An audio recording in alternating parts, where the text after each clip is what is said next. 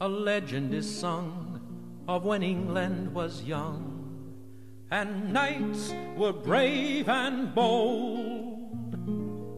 The good king had died, and no one could decide who was rightful heir to the throne.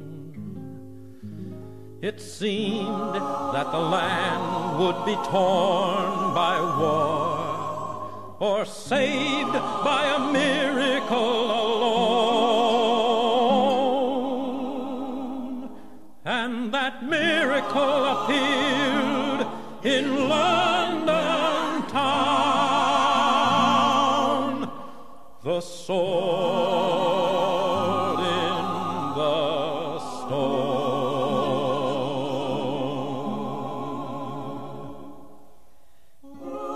And below the hilt, in letters of gold, were written these words: Whoso pulleth out this sword of this stone and anvil is rightwise king.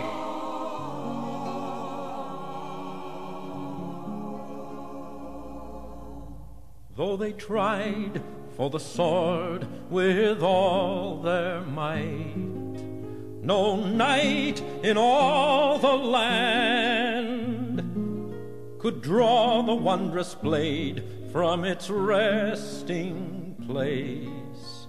Its secret they could not understand. The one who was meant to rule the land and worthy of the throne, he will seek the sword with a humble heart, and not for himself alone. He will be the one who was born to claim the sword in the stone.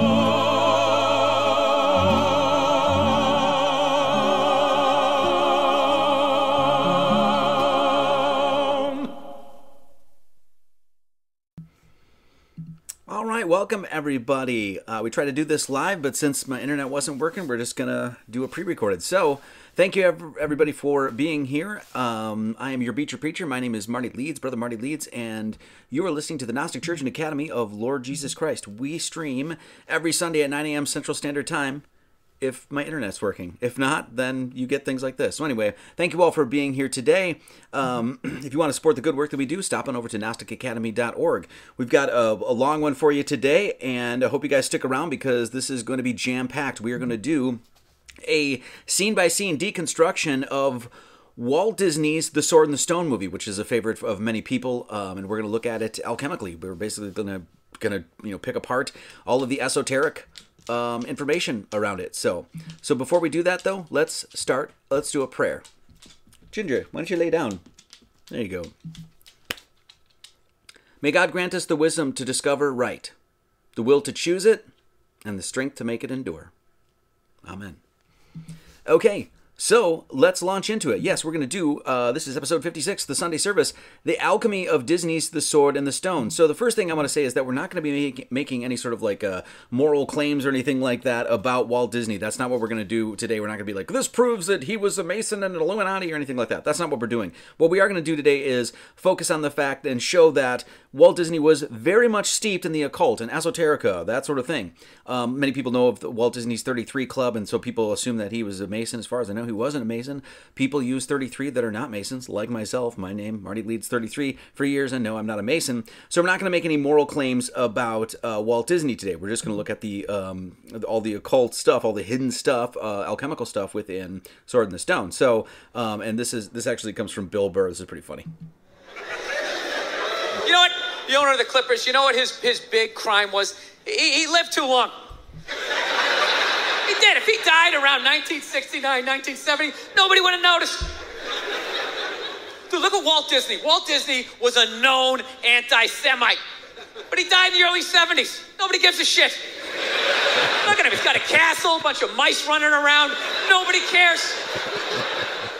So Walt Disney was a known anti-Semite. So, take that for what it is. But anyway, we're not going to be making any moral claims, whether good or bad today, about Walt Disney. What we are going to do is look at Sword in the Stone.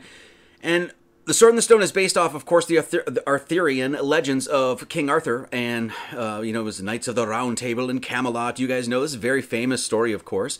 And what we're going to see is that this story, just like all of the, pretty much everything that we sort of deconstruct on at this church and in this academy and stuff like that, we see the same sorts of ideas, themes, elements that play out. It doesn't matter if we talk about Norse stuff, if we're talking about Christianity, we go to the Mayan stuff, we're going to see the exact same things. A lot of the stuff that we cover, nearly all the stuff that we cover on this channel in this church, we're going to see, replete throughout the tale of King Arthur. So King Arthur and the Knights of the Round Table, and of course, all of you people here that know that we do a little bit of geometry, of course, round and table. What's a table? It's a square. Round is, of course, a circle. So we're going to be dealing with circle and square today a little bit. A lot of the themes you'll find in the Arthurian legends are right in line with the ones that you find within Christ. In fact, you see the Knights of the Round Table, the number varies. It's up to like 1,600 or 150, but a lot of times you'll find that there are 12 knights, 12 or 24 knights, and that is a lot like, of course, Jesus and his disciples. 12 disciples of, we'll say the squared circle over there, Jesus Christ, but 12 Knights of the Round Table. And so, this similar theme of disciples, knights, that sort of thing. Then there's of course the question whether this was a real story at all. Was he actually a real king? Who was King Arthur? That sort of thing. Is King Arthur and his knights, is it a true story? Some people do believe that King Arthur could have been a real person, but despite the occasional news story and archaeological discovery, there's no evidence at all. This is as far as we know, this is more folklore, legend, tale, that sort of thing. The Round Table, the Knights of the Round Table, Arthur even had somebody that betrayed him. Mordred is his name, right? Just like Judas. Same sort of themes once again. 12 disciples and knights, that sort of thing. Of course, the King Arthur is the search for the holy blood, the Holy Grail, right? The Holy Grail. Of course, we all have the holy blood. We're all children of God, so we know that. But the search for the Holy Grail, the cup of immortality, of that sort of thing, the cup from which Jesus drank at the Last Supper, the classic legend about finding the Holy Grail. We talk about the fact that the Holy Grail is right in front of you. The Holy Grail, the magical cup from which Jesus drank from his own two sacred hands. He drank he kneeled down by the river, dipped his hands in the water, and Jesus drank from his own hands. That was the magical sacred cup in which Jesus drank. Because what better is than Jesus' hands? So Jesus didn't need some gold-plated chalice from the Roman Empire, right, in order to drink his fluids. No, he knelt down next to the river, dipped his own two hands in that river. This is the Holy Grail. It's right in front of you, of course. You are the vessel. You are the cup in which immortality exists, in other words. So but we're not going to talk too much about the Holy Grail today. Another interesting thing about the Arthurian legends is we talked about this just a few live streams ago about apostolic succession. The idea that a lot of these churches will claim that they have apostolic succession. Essentially what this is, well, it says here, apostolic succession is the method whereby the ministry of the Christian church is held to be derived from the apostles by a continuous succession, a line of bishops and all this, all the way down to today. There's a bunch of churches that claim that we are of the lineage of the bishops and the first church that Christ set up 2,000 years ago. We're from that, and a bunch of churches, believe this: Eastern Orthodox, Anglican, Church of the East, Oriental Orthodox, Catholic, Lutheran, LDS, that sort of thing. A bunch of these churches believe this sort of thing. Well, of that, Christ was here 2,000 years ago, and we're the line, a succession all the way down till today. The Arthurian legends had the same thing.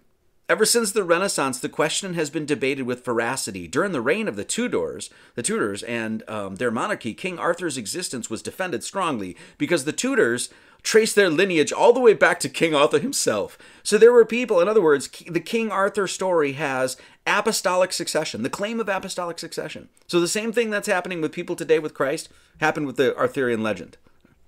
Isn't it crazy? Also, messianic return. Once again, nobleman, knight, becomes a king, is adored throughout the land, that sort of thing. This King Arthur's messianic return is a mythological motif in the legend of King Arthur, which claims that he will one day return in the role of Messiah to save his people. Same sort of thing, right? So, disciples, that's the return, the Messiah, he's to be king, and, legends, the apostolic succession, the whole bit, right? Of course, he rode a white, this stallion, of course, that sort of thing. King Arthur was also known as one of the 9 worthies. Now, you guys, this should ring your guys' bell if you've been following along at the Gnostic Church and Academy of Lord Jesus Christ and been doing your due diligence in the study of geometry and numbers, which you should have, which you should be. King Arthur was known as one of the 9 worthies. He's one of the 9 worthies. The 9 worthies are 9 historical, scriptural, and legendary men of distinction who personify the ideals of chivalry established in the Middle Ages, whose lives were deemed a valuable study for aspirants to chivalric status. So the 9 worthies, the princes, worthies. What does this sound like? You guys, we've covered this again and again and again. This is the numbers. This is all a mythological, a grand allegory for the number line, for the principles of number. 1, 2, 3, 4, 5, 6, 7, 8, 9. You add 0 and what do you have? The base 10 system. This is, so the 9 worthies representative of the number line. This is what Kabbalah is. This is Kabbalah. Most people have their mind all over the place what Kabbalah is. It's literally number symbolism. It's recognizing that numbers are supernatural, they're metaphysical, they have inherent qualities and attributes, they're ordered, they're axiomatic, they're universal, they're emanations of God, they're divine principles of design. There's a numeric alphabet that we're given. 0, 1, 2, 3, 4, 5, 6, 7, 8, 9. This kind of thing. They're incorruptible, that sort of thing. So 1, 2, 3, 4, 5, 6, 7, 8, 9, that's our base 10 system. That's what it's a reference to. This is the 9 worthies that King Arthur was part of. This is the Egyptian Ennead. Greeks celebrated the same thing. 9 gods. What do they represent? The numbers. Distinctly, directly. How about the 9 worlds on the Yggdrasil tree of the Norse? Same sort of thing. 9 worlds that were around the central tree of the world. The center of the cosmos is the trunk of the mighty, sprawling world Yggdrasil. Right? Its branches and roots hold the 9 worlds. And of course there's Alfheim and Muspelheim and Niflheim and Hel and etc. Misgard and Asgard and all that sort of stuff. So 9 worlds.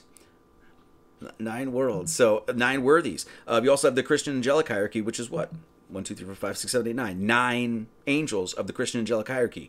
Egyptian, Norse, Christian, and then you go to the King Arthur legends. And what do you have? The exact same ideas and principles that we talk about continuously on this channel. Okay. So that's just a little foundation of the King Arthur. We're not going to get into that, the legend too much. What we're going to do is focus on the movie, of course. And the movie is The Sword and the Stone, as you guys know. This is, of course, a favorite for so many people. It's one of my favorite movies. It literally, especially after doing this video, it's just... fell in love with it again is all I got to say. So great movie. Of course, we know the intro scene is like, when England was young. That is a great song. And so it basically tells this tale about there was the sword and the stone and all these warriors tried to, pull it and no one could pull it. And then people forgot about it for all these years, right? And then the vines grew up on it and the dust settled on the sword and all this other stuff. And then the sword says this, whoso pulleth out the sword of this stone and anvil is rightwise king, born of England. Right? And so the legend is like, hey man, you pull that sword from that stone and you will become king. Divinely, right? It's, divinely inspired kind of thing, as we know. Okay, so this gets into the first scene. The first scene we see Merlin the wizard, right? And the first scene we see, pans in and it's Merlin and, this guy is a wizard, right? He's a legitimate wizard, and he's in the wilderness right now, and he's got a chain, pay attention, he's got a chain, and he's pulling this water up from the bottom of a well. So this chain is chained all the way to the bottom of the well, and at the bottom there, he even gets this, once he gets the water up, he gets his foot hooked on, and he's like, blasted chain, that sort of thing. Now, mind you, he's bitching about the fact that he's like, I can't pull this water up. He's a wizard, dude. He could just make the water, right, dip down and just bring the thing up. Like, later on, he makes dishes, wash themselves and, puts a whole room in a little satchel, that sort of thing, right?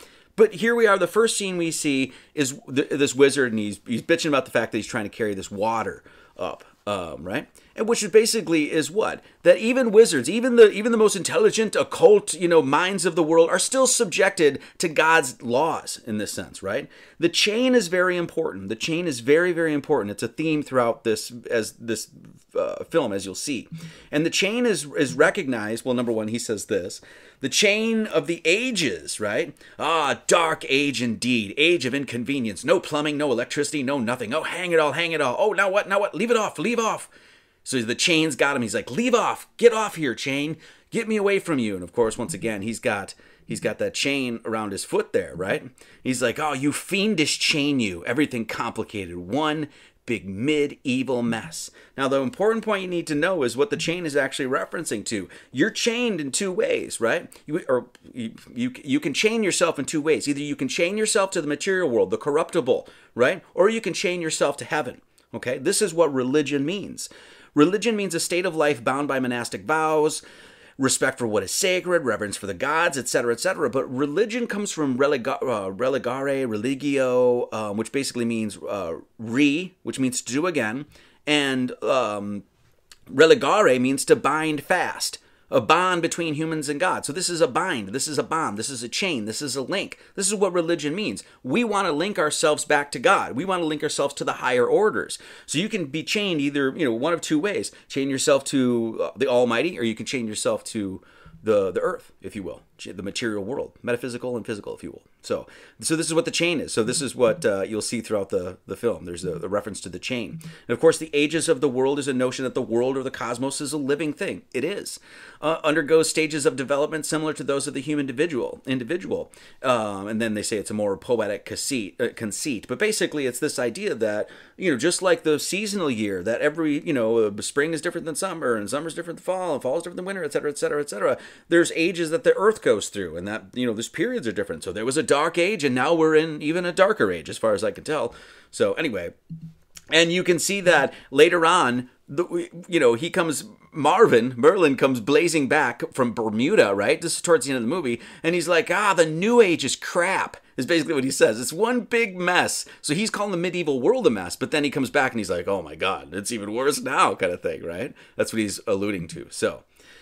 So the intro scene, right, after we meet Merlin is, of course, Wart, as we'll see his name, and then Kay, his brother, okay? And this is a very Cain and Abel scenario, as we'll see, right? Essentially warring brothers, kind of that sort of thing. Jacob and Esau, Cain and Abel kind of thing, right? And Kay was out hunting, and he didn't even ask Arthur to come along. And he's like, I didn't even ask you to come along, right? And then, of course, Arthur falls from that branch and then, hits Kay, and Kay, the arrow goes shooting off. And he's like, you clumsy fool, you idiot, that kind of thing. You wart, you insignificant little peon. That's what he's saying.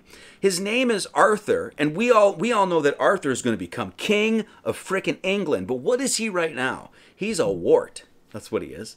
They call him Wart. What is a wart? Well, you guys know what a wart is. I didn't need to put the picture in there, but I did anyway. So he goes from wart to king of England. A wart is a small, hard, benign growth in the skin caused by a virus, allegedly.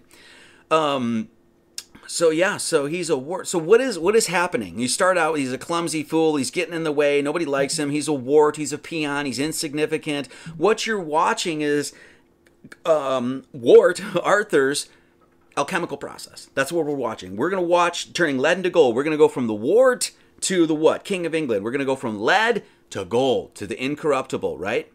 This is what is understood in Masonic doctrine as turning the rough ashlar to the perfect ashlar. The rough ashlar is the rough crude stone, and then you chip all the crap away, and what do you get? You get the perfect stone inside, and that's the perfect ashlar. So the rough ashlar to the perfect ashlar, and as we're going to see, this will come back to, what is it? It's the cube. It's a cube. That's what the perfect ashlar stone is, and of course this is the sword in the stone. So we'll get back to that. Okay, we're going to go through this stuff pretty quick just today because there's a lot. All right, into the wilderness. That's where he goes. So the arrow goes flying. Arthur gets, falls onto Kay, and the arrow goes flying. And then he's like, well, I'll go in and get it. I'm not scared of the wilderness. He's like, oh, you're going to go into there? Right, this dark, really scary place. Well, where's he going, right? Well, we already know in our studies what the wilderness is. This is a sly reference to the fact that, guess what? This is the stars above, the canopy of the stars above. What is the wilderness? This is a place uninhabited by human beings. That's what a wilderness is. When we take this into its poetic, sensibility there, what do we say that the wilderness is? That's the canopy of the stars above. That's the place where no man goes and no man lives, is uninhabited. Arthur right now, he's going to go into that dark place, the unknown, the hell, the Sheol, if you will. What's he doing? Arthur is taking his first steps on the hero journey. He's starting, he's the fool. He goes from fool to the world in the tarot cards, right? He's the fool, doesn't know anything. He's stumbling along, walking down the mountain, whatever. Next thing you know, he's heading into the wilderness, the darkness, the place that, even this warrior Kay won't go, right? And he has no problem. He's like, I'll go. I'm not scared. I'll go get the arrow for you, Kay. Okay? And of course, the first thing he does is he takes a trip. As soon as he gets into the wilderness, he takes a trip. He trips and he falls. Okay? So we just talked about the fact that this is subtle references, as they always are, to the constellations in the sky, okay? So when we look at the wilderness, we're going to see that, Arthur, these characters must have, in this sense, these characters are related to constellations. Well, Arthur's name is a bear. It's a masculine proper name, the medieval Latin Arturus, usually said to be from Welsh arth, bear. Right? Cognate with Greek Arctos, Latin Ursus, see Arctic. So it's of course the Arctic would be on the Earth would be the north. What's in the north, near the North Pole, those circumpolar constellations? What is it? Well, it's Ursa Major, of course, the big bear. And that big bear, that Big Dipper, the big ladle, that points to the pole star. And we'll get back into this, okay? So Arthur, we see that Arthur, he's the bear. It's a reference to the bear. So right away we have a reference to a constellation. Okay. Now he goes into the wilderness. He takes that trip. He's on the hero's journey and he takes a trip, goes into the darkness, goes into the wilderness. And what's the first thing that he meets? He meets a wolf in the wilderness, right? He meets a crazy lupus wolf. Now, every time Arthur gets away from this wolf, like Arthur's not a warrior in this sense. He's not trained to be able to fight off things in the dark and stuff like that. But Arthur, because he is on his hero's journey, he has got the divine with him. The divine is carrying him along, is what's happening. Every time Arthur gets away from this evil wolf, it's by clumsy, goofy, and unplanned ways. He's walking along, he grabs the tree goes, smacks the wolf in the face, he goes to step on the branch, and the branch falls in his mouth. It's because Arthur right now, in his quest, he is guided by fate, destiny. He is guided by the higher realms. He is guided by God. Lupus is a wolf. So this wolf he meets in the wilderness, this is the Lupus. So the constellation Lupus now is a wolf. Now it's really important because this wolf is right by two extremely important constellations. Right? And that's Norma and Circinus. Now, mind you, I didn't put this in the slide, but he's with K, right? The constellation that's right by Scorpius is Sagittarius, which is the archer. And what was K doing? He was in the wilderness, and he was, shot the arrow into the wilderness, into the darkness. Right by that constellation, it's hard to see there, but right by that constellation, right across from, is the wolf. Right by wolf are circled there. It's Norma and Circinus. Okay, this is why this will be important. Okay, Lupus, the wolf, Norma and Circinus. They're circled right there. What are Norma and Circinus? Norma and Circinus are the square and the compasses. It's two constellations represented by the square, which is the Norma. And that's a reference to a carpenter, and Circinus, which is a reference to, of course, circles, and that's your compasses.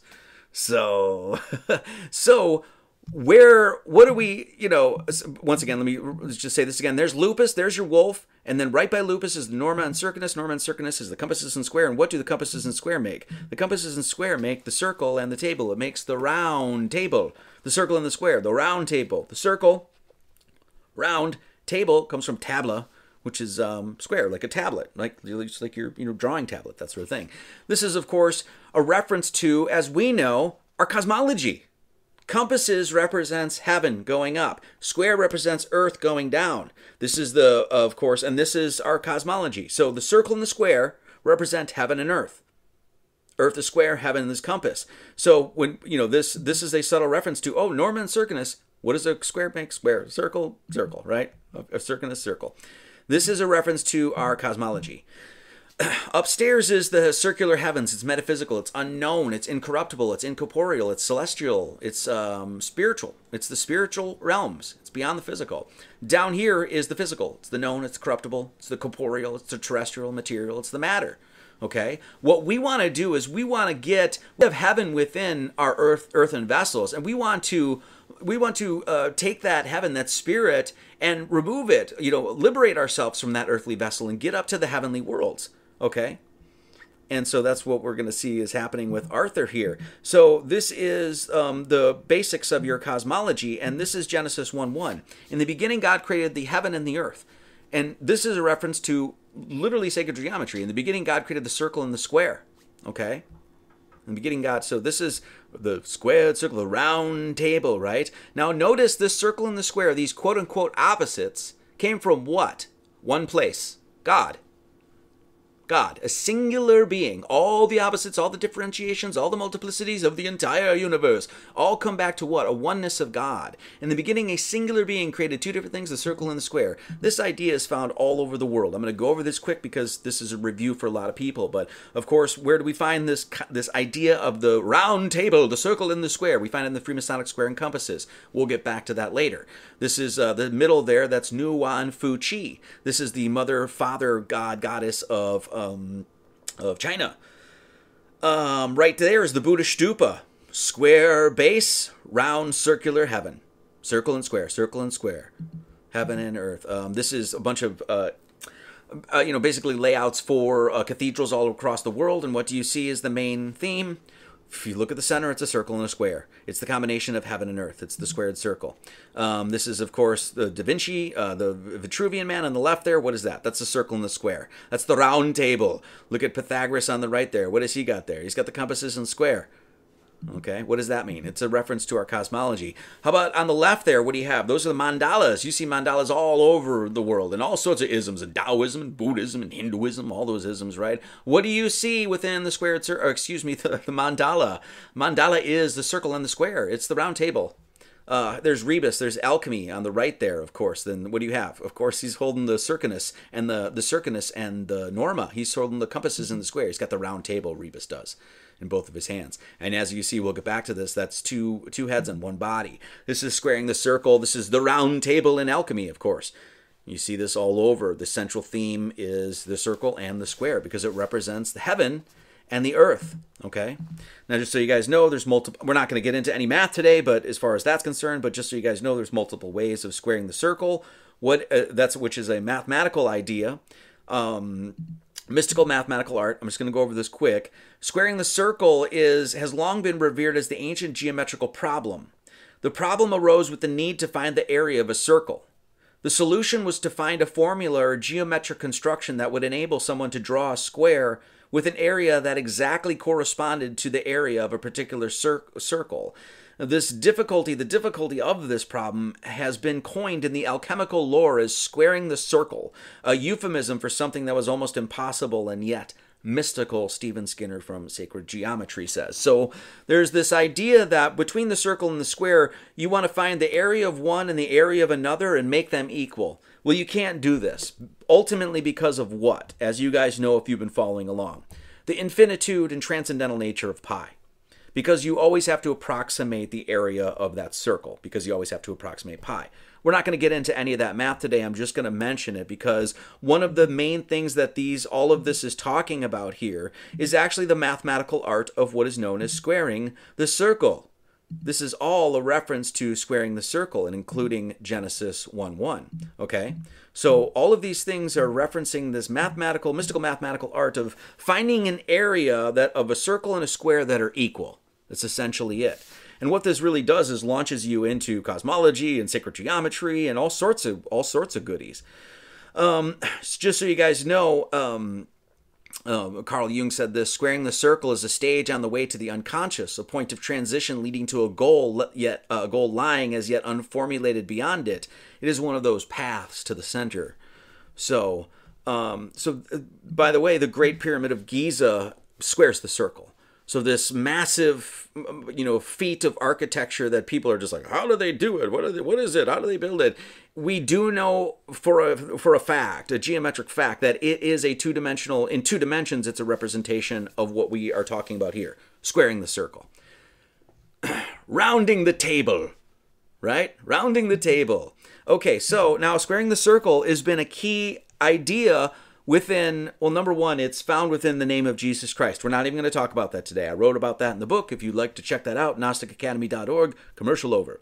The idea of squaring the circle is a central theme in some of the greatest, at least as far as I'm concerned, some of the greatest pieces of literature that we have from history, right? Number one, Dante's Paradiso says in the 33rd canto, Illuminati confirmed, the 33rd canto of Dante's Paradiso says this: as the geometry specialist who sets himself to square the circle, to round the table, and who cannot find for all his thought the principle he needs.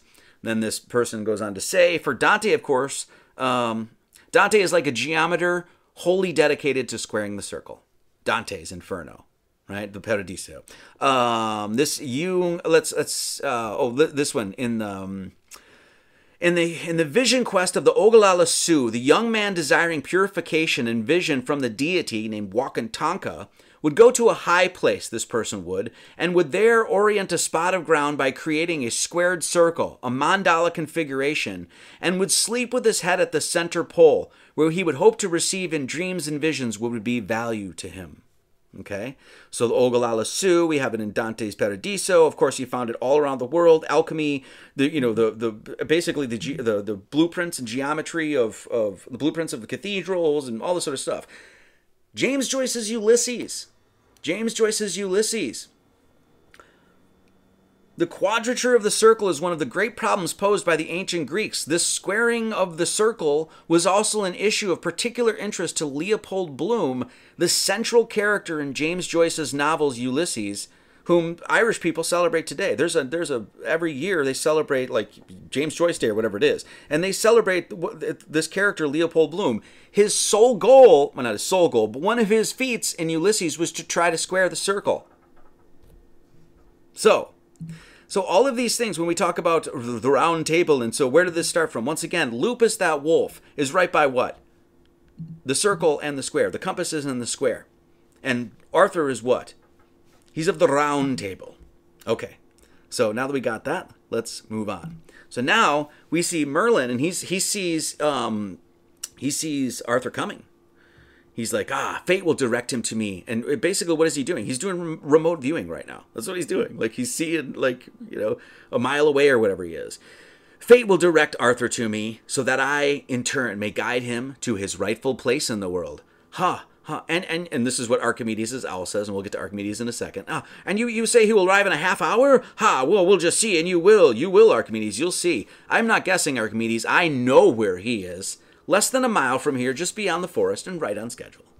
So he's, in this sense, he is a remote viewer. Now, when we'll get to this in just a second, but when Arthur comes in, Merlin starts talking about himself. He's like, I am a prognosticator. I am a soothsayer, right? What is a soothsayer? It's a person supposed to be able to foresee the future. A prognosticator is basically the same sort of thing, a person who foretells or prophesies a future event. Now, what is basically Merlin saying? Now, we already know we're dealing with astrology. We've got Lupus and the wolf and Norman and Circinus, and we've got Arthur the bear, right? Merlin is an astrologer, right? In this sense, I'm a prognosticator too. I'm going to say, guess what? The sun will rise over there tomorrow around 7 o'clock. It's like I'm so brilliant, I can see into the future. No, what does an astrologer do? Basically just maps and tracks God's patterns. And so if he says, the Sirius is going to rise there tomorrow, you can actually prophesize that. Anybody can. So he's saying, this is what he's saying. It's subtleties that he's saying. He's an astrologer. That's what he is. That's what alchemy is all about too, and not all about, but huge part of course, alchemy is astrology. Anyway, Merlin and his alchemical lab. This is what you see when Merlin comes back before Arthur gets there. This is his alchemical. Just look at it, right? I mean, it's clearly an alchemical lab. He's got his friggin', I don't need to go into it, right? He's distilling stuff and blah blah blah blah blah. Okay, so before Arthur shows up, now we've got the owl, Archimedes the owl, right? And there's a who, what, that kind of thing, right? Now, the owl is long been known as a symbol of wisdom, okay? Why is the owl a symbol of wisdom? Well, number one, they can see at night. So they can see through the darkness, owls can. Owls also have independent eyes. This eye can go like this, and this eye can go like this, right? It hunts at night, right? It's which is like apex predator kind of thing. It's like peak predator kind of stuff. Its head turns 270 degrees, right? It can see 360 degrees, though. Its head, like if it starts here, like it can go brrr and go like 270 degrees. But because its eyes turn independently, it can see 360 degrees at night. Well, so it's a symbol, of course, of wisdom because of this, right? It's also a symbol of death, rebirth. There's lots of things that the owl is symbolic of, but we all know it's symbolic of course, wisdom. And of course, what does Merlin have? He has an owl. His owl, his name is Archimedes. There's a illustration of Archimedes, and what does Archimedes have right in front of him? The Norma and the Circinus, the compasses and the square. He's got a round table in front of him. That's what he's got. That's what he's got. Okay? Archimedes, why is this important? Well, if you've been following along at the Gnostic Church and Academy of Lord Jesus Christ, you know that we deal with pi a whole lot, the mathematical constant of pi. Once again, it's one of the reasons you can't square the circle. Can't get into that, but Archimedes was an ancient Greek mathematician. Archimedes of Syracuse is considered the greatest mathematician of the ancient world, is credited with doing the first calculation of pi. So, just saying, right? So why did they call this owl Archimedes? This guy was famous, and what is he holding right there? He's got a compass, by the way. This guy was famous for what? Figuring out pi. So that'll come back to us in just a second. The owl right there, as he's talking, he's hooting to Merlin, right? He's in front of a case that has butterflies. What is a butterfly? Right? It goes from this wormy, slimy, wart-like thing to what? This glorious, beautiful creature with, it's got like, iridescent colors and all this other stuff, right? And this beautiful thing. It's this absolute, it's God's like perfect natural symbol of the alchemical transformation, right? It goes from the caterpillar, the wormy, slimy thing, to this beautiful thing, right? And this beautiful butterfly. So the owl, the symbol of wisdom, is standing right in front of that.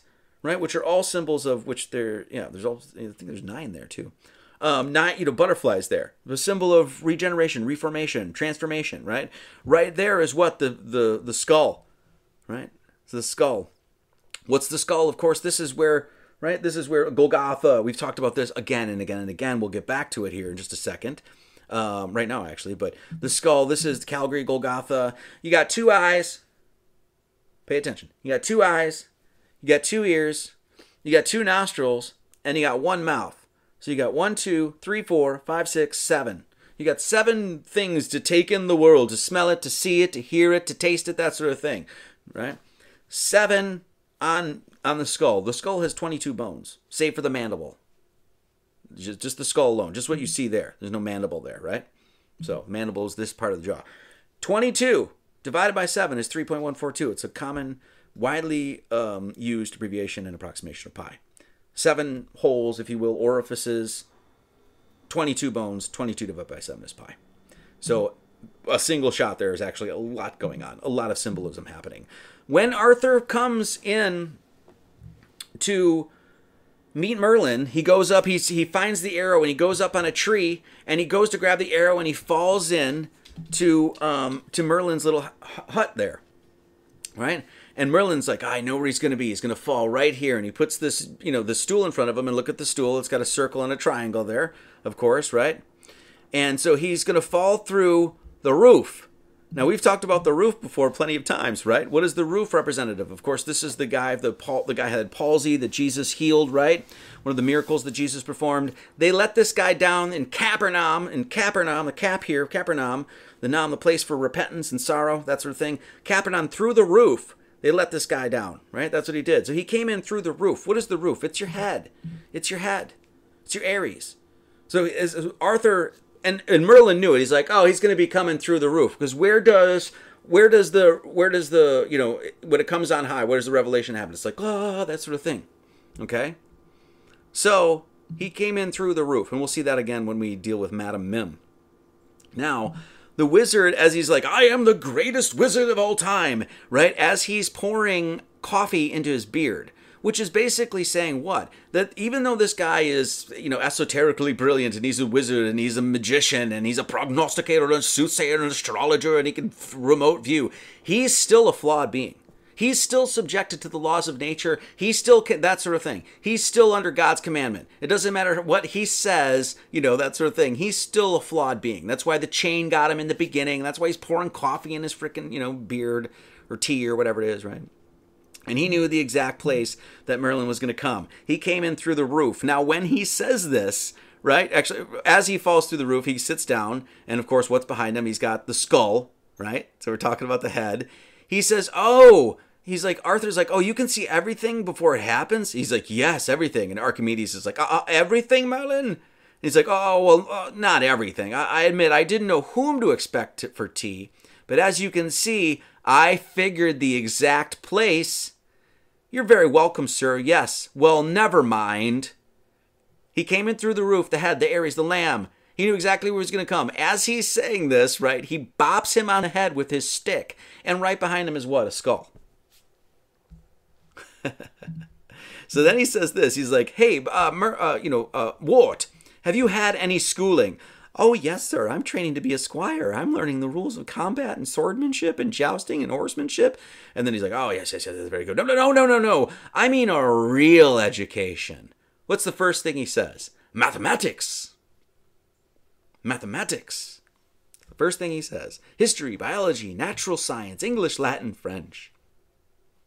Then the great scene that we all know, that he basically gets his whole place. He's like, all right, I'm going to pack you up. I'm going to take, Merlin's going to take Arthur on this big journey, and he's going to pack up the whole house. And he's like, books are always first, Books are always first, And then he says his alakazam, whatever, prestidigitonium, whatever he says, right? And then all of a sudden, as you know, everything in the whole place starts dancing and goes into his little satchel. The first scene you see, though, is basically what? This math book open up, and what's the thing on the right? It's the Vescopices. It's the Vescopices. It's one expression of it. It's a Jesus fish. We've talked about that quite a bit. So now what happens, right? Hickatus, fickatus, zumba, zing. I want your attention, everything. Hockety, pockety, walkety, whack. Abra, abra, dabra, knack. Shrink in size, very small. We've got to save enough room for all. Hickatus, fickatus, mickatus, mum. Prestidigitonium. Alakafez, balakazez, malakamez, meropetes. Hockety, pockety, walkety. Right? He gets everything to, magically to shrink in size and go into his little satchel, right? And what this is, to me, this is like a subtle reference to, the idea that as above, so below, microcosm, macrocosm, the small and the large and the small kind of thing. A very fractal idea, okay? So, it's so great. Anyway, and then then he leaves and he's like, now develop your brain, knowledge, wisdom. There's the real power, higher learning. Now, develop your brain, knowledge, wisdom. There's the real power. So, now he goes. We're going to see. Now, of course, they go on their journey. And as we'll see, the wolf goes after him again, right? And so, as they go, they're, Merlin's leading the way. And then Arthur's following him. And Merlin walks all the way up this hill. He goes all the way up this monster hill. And he gets to the very top. And this is what he says. As he's going up there, he says, how do you ever expect to amount to anything without an education? I'd like to know. Even in these bungling, backward, medieval times, you've got to know where you're going, don't you? Yes, sir. Yes, of course. So you must plan for the future, boy. You've got to find a direction. And as he's saying this, he's lost. And you've now, by the by, what direction is this castle of yours? That's what Merlin's asking. Hey, by the way, we're up at the top of this hill. And I'm looking out, and he's looking the wrong way. He goes, where is this castle of yours? What does Arthur say? I think it's north. What's the castle they're talking about? Who lives in a castle? A king and queen. Who's the king and queen in our sky? Cepheus and Cassiopeia. Cepheus is the king. Cassiopeia is the queen. They live on them. They live literally what is construed metaphysically or whatever, mystically in this sense, symbolically is the mountain in the north. The mountain in the north. This is him literally at the highest place. And he's like, where's this castle of yours? I think it's north, he says. What's in the north? It's Polaris. There's the North Star. What is this? This is considered the mountain. Sometimes there's a tree on the mountain. There's the Yggdrasil tree again. There's a Mount Meru, Mount Olympus. There's tons of mountains in the center. Mount Zion, that sort of thing. In the center of the earth, that kind of thing. Tons of motifs and ideas like that. Well, who is a castle on the mountain? And it's in the north. Those are the constellations. They're the circumpolar constellations revolving around the North Star, the Pole Star. And what are they? It's the king and the queen. It's Cepheus and Cassiopeia. Now, as they're running away, or as he's following Merlin, right? What happens? Well, there's Lupus again. There's the wolf. And every time he tries to get him, he just misses him, right? He goes to bite his ankle, misses it. Then he's going to bite his ankle again, and, Arthur jumps. Then the wolf falls down the hill and he gets, blah, blah, blah, blah. You get it, right? And he, outruns a boulder and then he gets to the top and he's like, oh, I'm so tired. Once again, what's happening? The same fate befalls Lupus Wolf because why? Because God's in charge. God knows that this little boy needs to be king, and so he's going to part the waters in any way he can to make sure he is. Okay? So then all of a sudden, he gets back from his long day, and he's like, "Oh!" And this is Dad, this is Sir, this is Arthur's dad, and he's in the castle, and he's like, "Yo ho, the devil take it!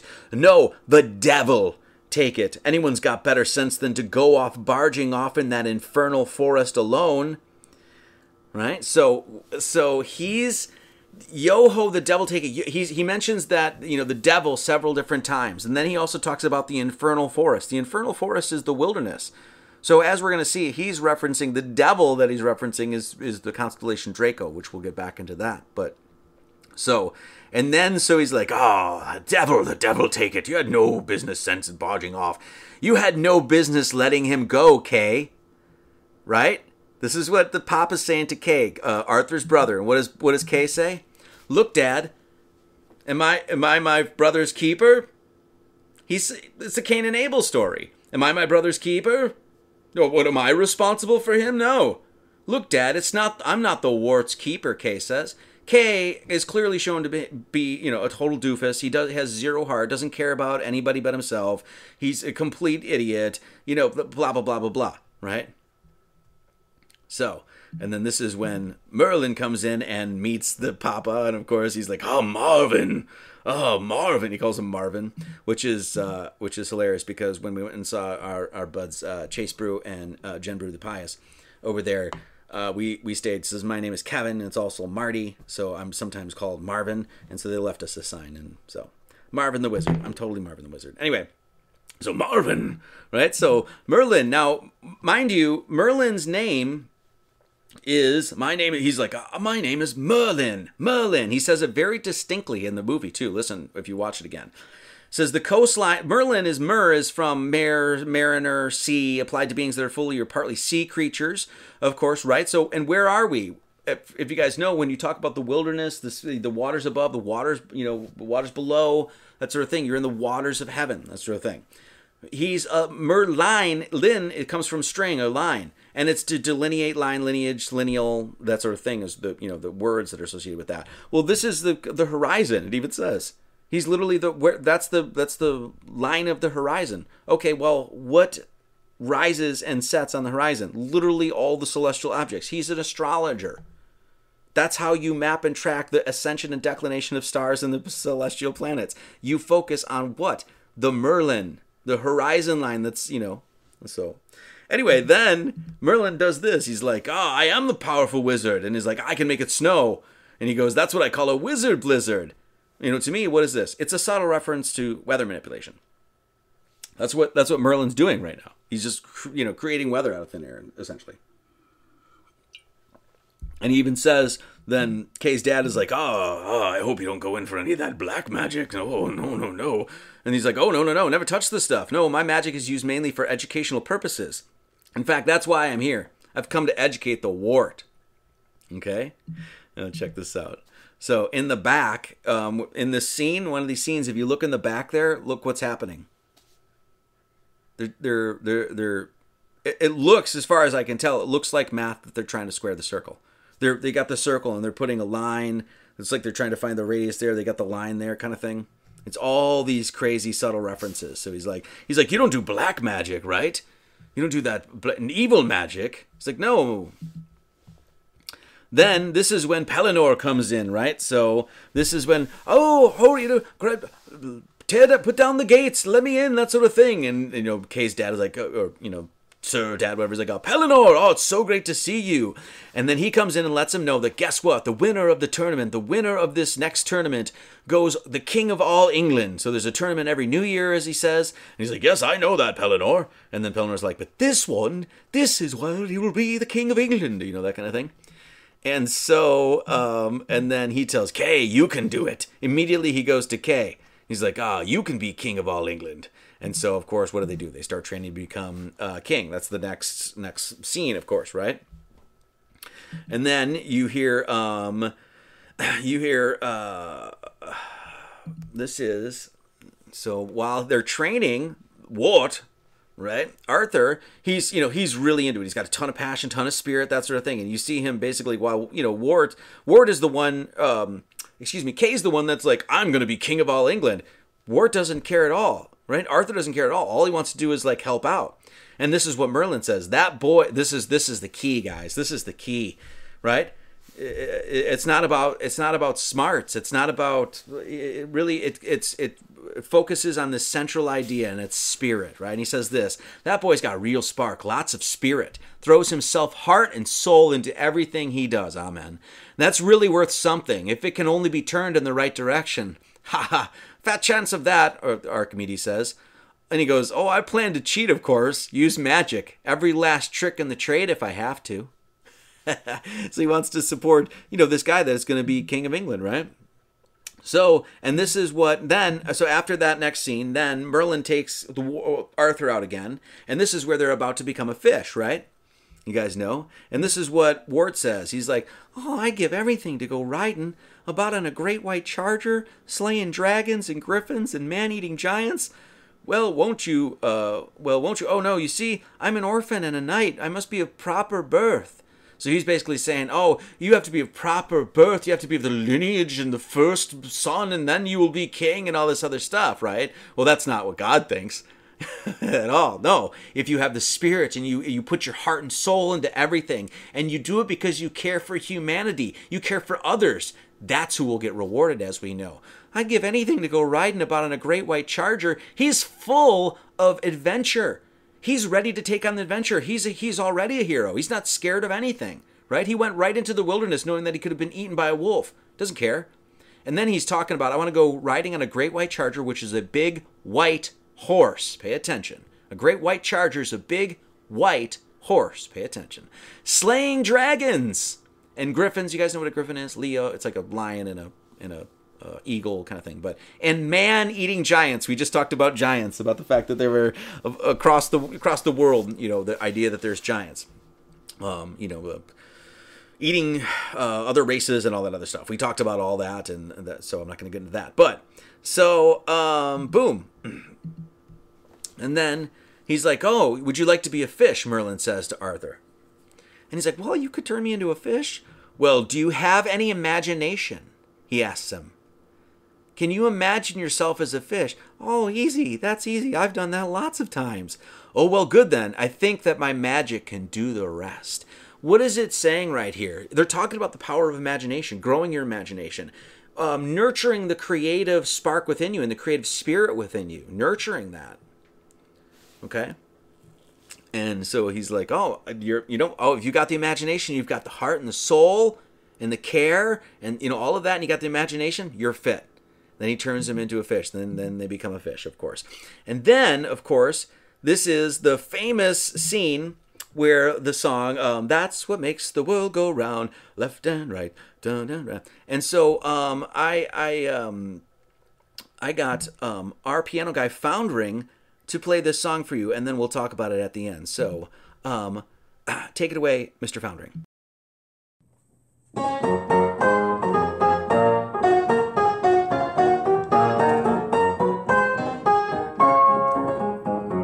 Left and right, day and night.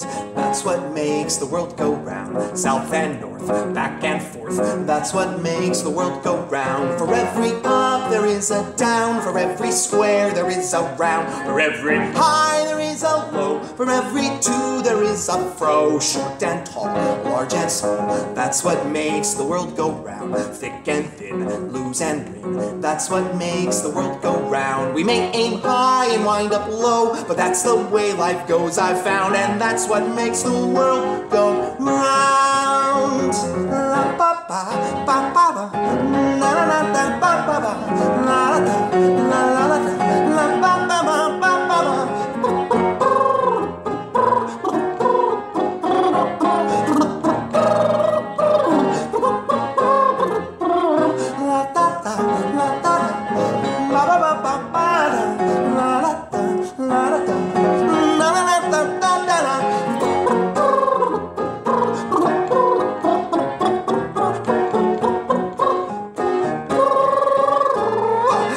And right, day and night.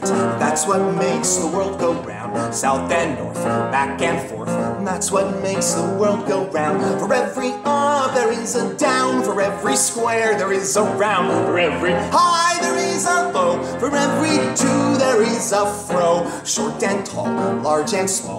That's what makes the world go round. Thick and thin, lose and win.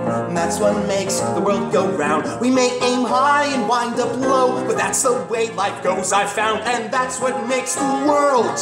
That's what makes the world. That's what makes the world go round.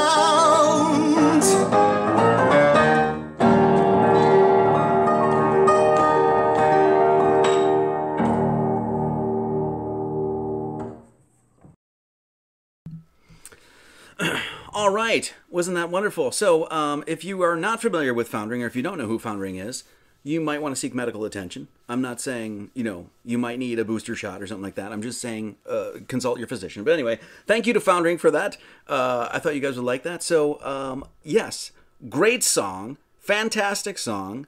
And this is what he says, and Foundering actually highlights it when he says it too. He says, Merlin sings in the movie, he says, left and right, like day and night, that's what makes the world go round, in and out, thin and stout, that's what makes the world go round.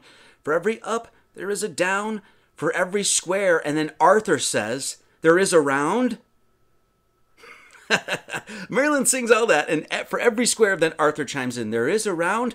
Merlin, for every high, there is a low, for every two, there is a fro. Okay? So they're talking about, once again, all these subtle references to what? The squared circle, squaring the circle. Okay?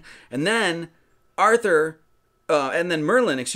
says this, in the middle of the song, he's like, but the main thing is that you must set your sights upon the heights. Don't be a mediocrity.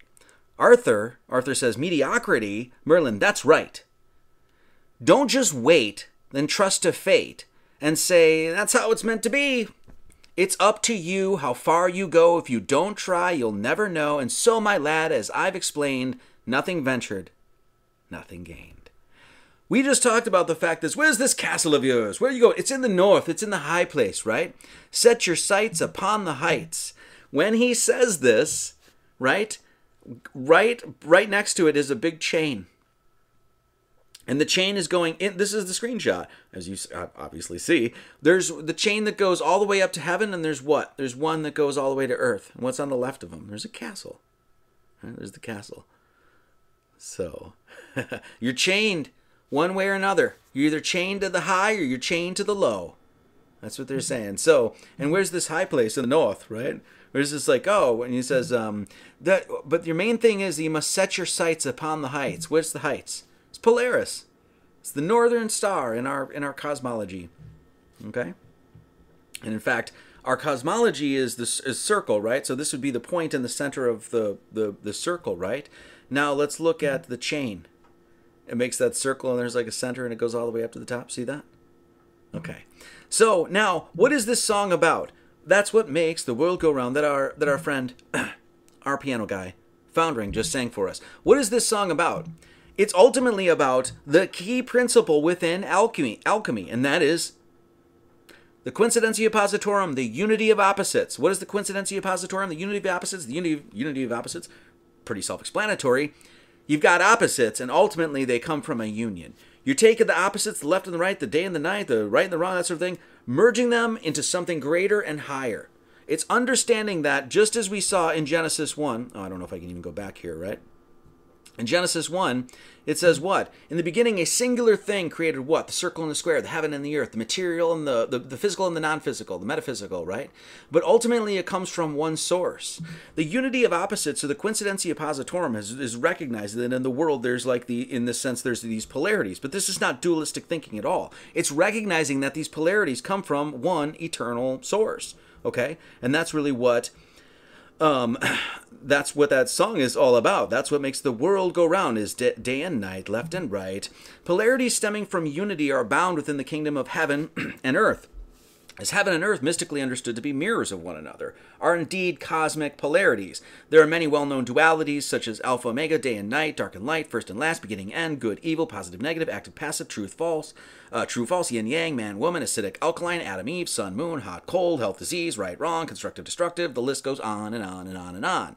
The human body is a reflection of the image of God's design. Just look at, I think I have this here, man split. Just look at the human body.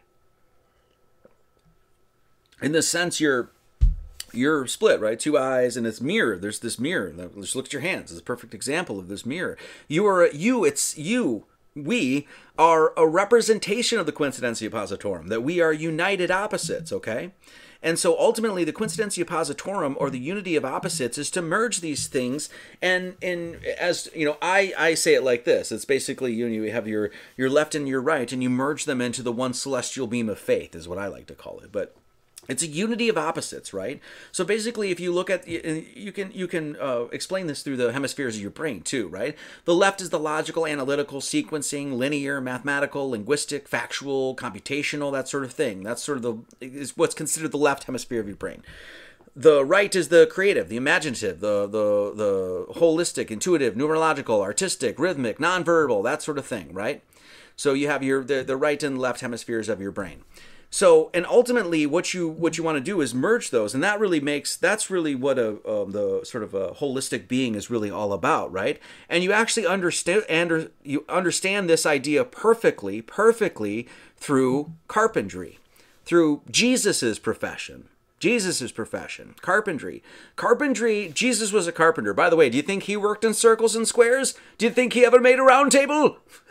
He probably made a hell of a round table. Anyway, carpentry is a skill and profession that creatively merges both the very structural, methodical, mechanical, and engineering aspects of math and unites them harmoniously with the artistic and visual appealing creative side. So carpentry, masonry, building itself is a profession in which what? You actually go through the coincidentia oppositorum, because you're not just building something that's structurally sound and it's level and the corners are all right angles and blah, blah, blah, blah, blah. No, it's also merging artistry and beauty, right? Creativity, that sort of thing. And so carpentry itself is, so once again, norma, circinus, compasses and square, right? The art of building a church, a temple, a cathedral, a house, when it is done with great skill and elevated craftsmanship, brings to light these polar yet congenial facets within the study of geometry. Any building that is built with integrity, care, attention to detail, and a focus on quality and beauty is indeed the product of the harmonious union of these different aspects of mathematics, and is exactly what brings the entire building to life, as the common phrase is often uttered. So, Jesus, his profession was all about merging the creative with the logical, right? The analytical with the imaginative, that sort of thing. We understand the coincidentia oppositorum through a magnet too. A magnet is, it's one magnet, right? But it's got these polar ends, right? But it comes from one magnet. It's not like it's a separate thing, right? It's only perceived separate. We actually understand this through genders. The coincidentia oppositorum, it's also known as the alchemical wedding, the alchemical marriage. We'll get into that. But it's this notion that the human being spiritually, internally, not externally, internally, that spirit, that energy, it has a polar nature. And it's understood best by gender. Now, once again, I just want to stop here. Externally, you are a man or you are a woman. That's why you have the penis and the breasts and the vagina, all that sort of stuff. We know that, right? This is what we're talking about internally. That you have these two sides, just like the aspects of your brain, and ultimately you want to merge them and make them harmonious, and you will ultimately rise to be a better person. This is what the alchemical marriage, the alchemical wedding is all about. And it takes a very adult, a very... I don't know how else to say this, to accept this, because especially in our world, because so many people are like, trans this and, that sort of stuff. It's not what this is about. This is about a spiritual idea. By embodying both the male and female genders within one spiritual vessel is signifying through symbolism the first form, the transcendent being before the fall, before the split. Before Eve was carved from Adam, Adam is the image of the man reflected as God. God is not separate, and nothing can be separate from him. The androgynine figure most astutely and artistically captures this notion of total unity and unification of all opposites. Man is created with a single energy that is polar in nature, with these polarities of left and right, or positive and negative, if you will, manifesting as the genders of male and female. Okay? Just as a man and woman come together externally to produce or beget a child, man must marry and unite that energy within him, the polar energy within him, must unite to what? Birth a new spiritual being. And this is what it's all about. This is Hankaka Alawampi, a Seneca native, that says this: we human beings are catalyzers who have electromagnetic giving and receiving bodies. We are the bridge that connects earth and sky when we are in harmony. Like Mother Earth and Father Sky, we are male and female in nature. The command of usable energy comes when male and female are in balance within us. Do you know what the Hermetic Corpus says? I think it's number 6 or 7 of the 7 Hermetic Principles, is that gender manifests in all things. Manifests in you, too. What do we mean by, what are you saying, there's a woman inside you, partially, Marty? Yes. What do I mean by this? What are the classic feminine, left and right, day and night, that's what makes the world go round. Ultimately, you take in these opposites and uniting them to something greater. What is the attributes or aspects of feminine nature, right? Nurturance, sensitivity, sweetness, supportiveness, gentleness, warmth, passivity, cooperativeness, expressiveness, modesty, humility, empathy, affection, tenderness, being emotional, kind and helpful, devoted, understanding. General attributes usually attributed to more female. Masculine, what about those? Independence, dominance, aggression, protective, provider, strength, courage, assertiveness, competitiveness, taking action, ambitious, bold, stoic, creator, leader, analytical, logical, freedom. Great. Awesome. Now be both of those things. Now what do you got? A king. That's what you got. Outside, just as maybe you're a female, I'm a male, I have a role to play externally because I'm a man, right? Internally, what am I doing though? That's what I want. I want to merge those two and become a better, higher being spiritually. Why do we know that this is true? That there's this idea that there's the polarities within us, that spirit, that one beam of spirituality, or the spirit within us has this sort of a duality to it, electromagnetic kind of thing. Look at people. The spectrum of polarity expressed externally. A butch and a bitch, right? In the lesbian sense, right? One tends to be more masculine and one tends to be more feminine. This person is taking an internal thing and externalizing it in this sense, right? And not being balanced with it, actually focusing on more one than the other, okay? What happens, so in other words, the potentiality of a person to go either way like this is in the human being. Same thing with, men and women, it's no different. You're a being that has this energy within you, and it's polar. That's why when some men are born, they're more effeminate, right? Why? It's not like that effeminate energy isn't within them, but basically because of our culture and stuff like that too, that gets it's like they focused on that, and it's like they try to bring that out of people. It's like, no. What you're supposed to do is recognize that, guess what? Actually, you have both of those within you right now. You've got gay boy on the left there, and you got liber king on the right. And this is when it goes to extremes, right? You don't want to be in the extremes. You don't want to be the toxic masculine man or the feminine, cuck man either. No. You want to be better. You want to find the balance between those two, recognize that harmony, and lift you up into something greater. You want to embody all of those things. Because then you'll be a great man or a great woman.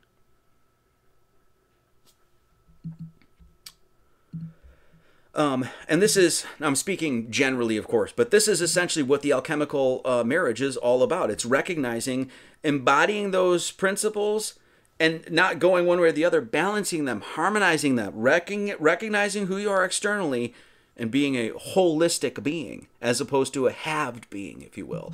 This is the alchemical wedding, alchemical marriage is all about. Endless illustrations telling you this. Telling you that the complete man is actually a person who's balanced the opposites within him. The marriage, the alchemical wedding, sun and moon coming together, the dove that's falling, coming down, which is the symbol of peace, of course, right? This is one that's referencing pi. I mean, I don't know how you can't see pi there, guys. Come on. Right. This is Richard Gassaro, my bud Richard over there. Mason. Anyway, Richard Gassaro, great dude, great writer, great books. He's discovered this all over the world. He's the God self icon. And it's literally Bolivia and Egypt, North America and Sumer and Giraffe, wherever that is, Indonesia, Peru, Nigeria, Minoan, Persia, India, and Greece. All over the world you find the same character. And what does this character do? He's strung between two poles. That's what he is. What's the poles? Left and right, day and night. That's what makes the world go round. Thick and thin, lose and win. It's opposites. Merge the opposites into something greater. Once again, this is Ardhanasrava, I think is how you say that. It's the Hindu deity. What is it? It's a male and female combined into one. The right half is usually the male, Shiva, illustrating his traditional attributes. Pavarti, Ardhanasrava, is depicted as half male and half female. The merging of opposites in this figure. Why do you think Jesus is called the bridegroom? Jesus, you're my bridegroom. Jesus, you're my bridegroom, my bridegroom. What does that mean? Does anybody have any idea what that means? The Gnostics do. The alchemists do. It's because what's a bride? What's a groom? You guys know. What happens? They get married. And right? In this sense. It was, once again, poetic, subtle language. No opposites, all is one. This is Revelation. Once again, I'm just pointing out the fact that this simple song of two fish swimming in Arthur and Merlin has incredible alchemical meaning. And the city of God had no need for the sun, neither of the moon, to shine in it.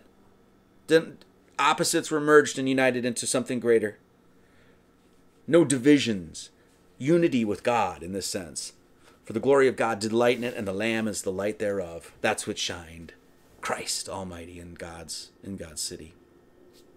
And the gates, it shall not be shut. There's no open and there's no shut and closed. It's just open. That's it. All day. There's no night. For there should be no night there. It's just day all day long. There's no separation. Okay. This is once again, I'm just going to end this here, but this is the first Adam and the last Adam. So what is the first Adam? It's the Adam before the fall. It's the Adam that what? Before Eve was taken from Adam. Eve was taken from Adam. The first man is of the earth earthly. The second man is the Lord from heaven. Jesus Christ is known as the second Adam, the Adam Secundus, the final Adam, the second Adam. That Adam has Eve within him. Facts. This is old Adam passing it off to Christ, the new Adam in the New Testament. This is before the fall. Before Eve was taken from Adam, what did Adam have in him? The female. He was a perfect being. I just want to say this, for all you gematria hounds out there, Jesus Christ equals 59. Alchemical wedding equals 59. English alphabet equals 59. Alchemical marriage equals 59. And feminine masculine equals 59. Did you notice that feminine masculine equals 29 and 30? What does alchemical marriage equal? 29 and 30. What does alchemical wedding equal? 29 and 30. So, after the fish and, they're swimming in and all that sort of stuff, then of course, there's a big fish that goes to attack him, right? And Merlin's like, hey, use your brain. Brain over brawn. Now you get to show your merits, young wart. You got this. So this big beast, it's in the water, is going after Wart, and what happens? He gets stuck in a chain. chained to the lower natures, that beast, that fish was. Okay? So, now, and there's the fight with the fish, of course, and Archimedes comes in and helps him and stuff like that. Once again, he's Arthur right there. Wart is on his quest. Everybody, all the waters are going to part to make sure that this guy becomes king. If there's an owl that's got to come in and help him and some bird later on, all the things are going to happen because this is ordained by God. Then he gets out of the water, right? And he's like, that big fish almost swallowed me. That's what he says. Right? Pay attention. That big fish almost swallowed me, he says. And then he runs back to the castle because like, I got to get back. I got the demerits and I got to wash dishes and all that other stuff, right? So then he gets back to the castle and this is what he's like, guys, I just became a fish and it was the biggest fish I've ever seen. And he's like, more demerits for you, Wart, right? And I think at this point he's got like 20 demerits or something. I don't know. Anyway, but he's like, and then he goes, that's the biggest. This is what the father says. That's the biggest fish story I've ever heard, is what he says. And then as Wart's walking away, he goes, there's something fishy going on around here. So, what is this a reference to? Jonah and the whale, duh, right? Classic motif of a being that ends up being a prophet, essentially, goes into a whale's belly for 3 days or whatever, right? Well, there's more star study here, of course. Jonah and the whale is the constellation Cetus. It's a big water beast. And that water beast is right by the Aries, which is the lamb and the ram.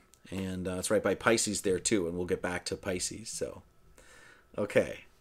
So, we'll stop there, and we're going to do donations. Anybody that likes to support the work, the fine work that we do here at the Gnostic Church and Academy of the Lord Jesus Christ, you can become a member at Subscribestar if you want to support monthly, or if you want to do Venmo or Buy Me a Coffee Cash App. We really appreciate anybody that likes to support the church and what we do here. It's good work. So anyway, so thank you all for joining us. Let's do a little music.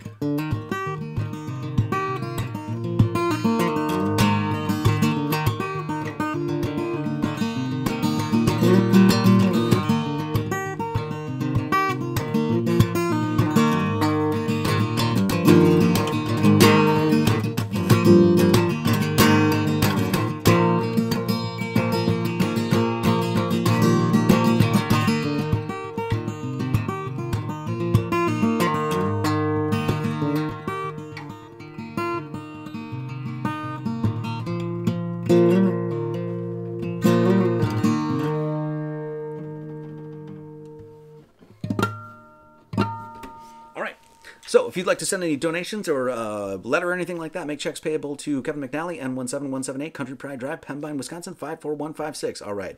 Thank you all so much. Let's get on with the show. Okay, so now, of course, Arthur's got the demerits, go down, wash the dishes, right? And so Merlin shows up and he's like, he's going to rescue him from washing the dishes, right? And basically, this is what he says. So Merlin's like, hey, now, have you ever considered being a squirrel? Well, no, I don't suppose. Well, now there's a tiny creature with enormous problems. Now how he has survived throughout the ages is one of nature's biggest mysteries. His life is hazardous, downright dangerous. Would you like to try it? Oh, no, I better not. Oh, no. Oh, it's like, it's too dangerous for you, huh? Oh, no, it's not that. It's just that I got 6 demerits, all this work to do, right? So basically, what is Merlin doing? He's testing him. He's like, are you fit for this adventure? To become king of all England? He's like, I'd love to be a squirrel. I've got no problem with the danger and stuff like that, but I got my work to do. Right? Of course, then this is the scene in which Merlin's like, I got this, right? I love this scene, right? I mean, who doesn't love this scene? The dishwashing scene where all of a sudden, next thing you know, there's like all this crazy jazz music and blah, blah, blah, blah.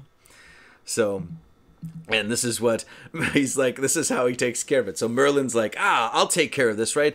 He's like, what a mess. What a medieval muddle. We'll have to modernize it. Make an assembly line, he says. Make it an assembly line. Well, who made the assembly line? That's Henry Ford. Henry Ford, of course, the Ford Motor Company began using his innovation at the Highland Park Assembly Plant. And this was, really changed the face of manufacturing. And of course, Henry Ford was a known anti-Semite. Just like Walt Disney, he was a known anti-Semite. He wrote a book called The International Jew, the World's Foremost Problem.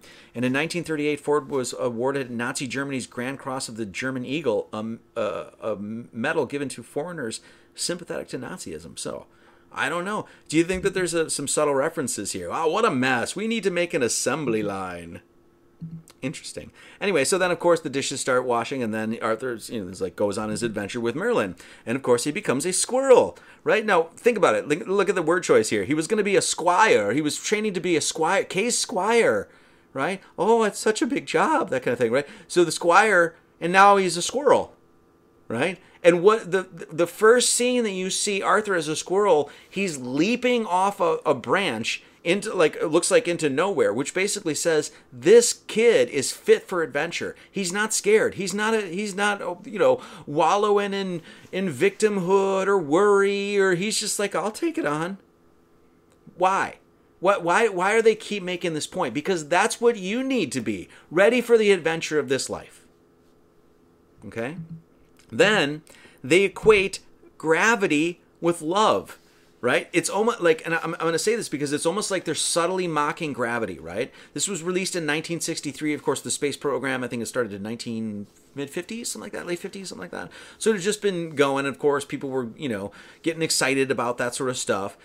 And so this is what he says. So don't take gravity too lightly or it'll catch up with you. He's like, what's gravity? Gravity is what causes you to fall. It's the force that pulls you downward. The phenomenon that any two material particles or bodies, if free to move, will be accelerated with one another. So as he's teaching them about gravity, what's actually happening? He's dealing with love. He's falling in love. Well, the girl squirrel is falling in love with him. So the phenomenon that any two material particles or bodies is free to move will be accelerated towards each other. Okay, so I don't know. I think it's really sly trickery is actually what it is, and what actually is going on is I think they're kind of making fun of gravity and the ball and stuff like that, and I'll show that as we move on. But of course, what's the story here? See, he becomes a squirrel. He gives him this life of danger and adventure and stuff like that. And he writes, and this is what Merlin's warning him. He's like, it's dangerous. And then what's the danger that he undergoes? The first danger, love, right? Basically, this whole thing. And of course, what happens then? I think I got the next slide. That of course, Merlin. There's a girl squirrel that falls in love with Merlin as well. And he's like, oh, I'm an old man, right? I'm not a squirrel, right? What is being said here? Part of that hero's journey that you will go on in this life, you're going to deal with love. You're going to fall in and out of love. It's one of the hardest things and part of the journey. Falling in love, falling out of love, dealing with, desires and wants and passion and all that sort of stuff. That is part of the hero's journey. And of course, Merlin, when he made him a squirrel, in a sense, he, underwent that part of the journey. So love is the adventure, in other words. Now, also, then Lupus shows up. The wolf shows back up. And what happens, right? Same sort of thing. Like, he almost gets caught. There's all this sort of things happen. And the girl squirrel helps him out. Even, this sort of thing. There's like a billion times in this movie where he almost got it. He almost got caught by the wolf. Just gets by. Why? Because fate's on his side. Then this is one of the saddest parts of the movie, right? And this is where the girl squirrel, of course, Arthur becomes, all of a sudden Alakazam or whatever. Merlin changes Arthur back to Arthur, and then of course we have the girl squirrel's like, and it's like a really sad part of the movie. And then you have the song, a most befuddling thing, right? You know this song? And so I think it'd be best to let's let our piano guy Foundering play this one for you. Okay, let's do that.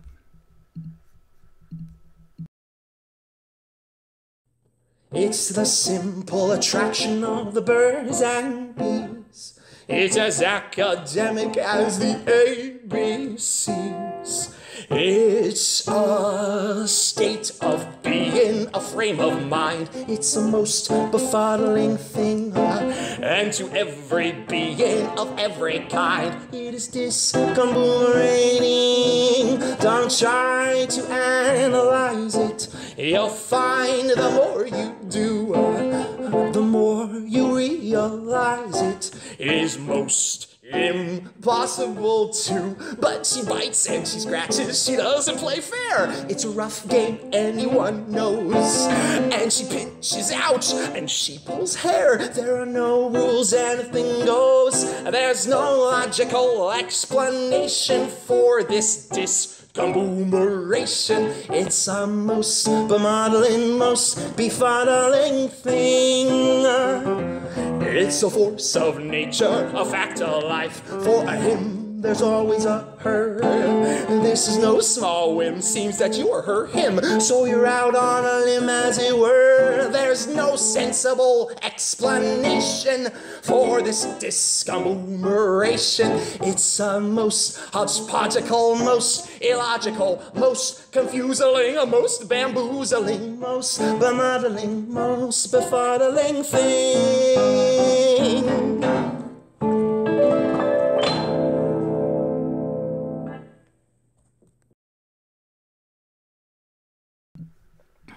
So, there's no sensible explanation for this discombomeration. It's a most hodgepodgeical, most illogical, most confusing, most bamboozling, most bemuddling, most befuddling thing. Love is one of the most difficult things on the road of life, huh? So, great. So, thanks to our piano guy founding once again. Awesome. So, all right. And then as the scene takes off, as they, basically they come back to being human, and then they start walking away. And he's like, lad, that love business is a powerful thing. Greater than gravity? Well, yes, boy, in its way, I'd say it's the greatest force on Earth. That's how he ends it. So, greater than gravity? Oh, yes, boy, it's the greatest force on Earth. Why? Why do we know that? Because God is love. That's why. Okay? So, then we get the next scene where, of course, Kay and the woman comes out and is like, oh, it's black magic. The kitchen is alive, that sort of thing. So they go down and they try to use their materiality against the forces of the metaphysical. And, of course, they get, I'll just say this, Kay gets mopped, right? This is a great scene where the mop takes him and he's like starts washing the floor with them. So, basically they just get hammered by all these dishes and stuff like that. This sword breaks in the lower left there. You see that? So, and then this is what they say. So Merlin comes back in and he's like, oh, Alakazam or whatever, and then stops all the dishes, right? And then this guy's like, oh, Merlin, you old goat.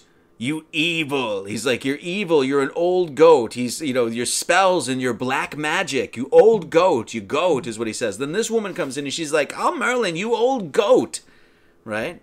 So they're calling him the devil and they're saying he's a goat. Why is the goat represented as the devil in this sort of sense, right? Let's go here. Let's do this one.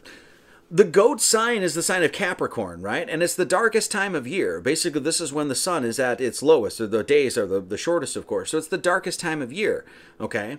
And so it's represented as Capricorn, which is the goat. So when you talk about darkness and evil and that sort of stuff, that's why. It's a reference to literally astrology, of course. That's what Merlin is. Capricorn, the sign of the goat, its ruling planet is Saturn. And what is Saturn? Saturn is known as Kronos, Father Time, Saturn, Satan, that sort of thing, of course, right? So they're saying like, you're the goat, you're the Capricorn, you're Satan, right? You're representing the darkest time of year. And this is Saturn, Kronos, of course, eating children. And you might want to talk to Walt Disney and Henry Ford about the kind of people that eat children, but that's neither here nor thither. Anyway, so so that's what they're saying. There's like, oh no, you're one of those eat black magic and stuff like that. And of course, Ward comes in. He's like, he might cast an evil spell. Oh no, this is what Kay's like, oh, I'm glad he's gone or something like that, and good riddance or something like that. And then the father's like, he might cast an evil spell on the lot of us, turn us all into stone. Oh, there's no telling what the old devil might do. The old devil, right? And then Arthur comes in, he's like, he's not an old devil. He's good, and his magic is good too. I'm sorry, my Arthur voice is terrible.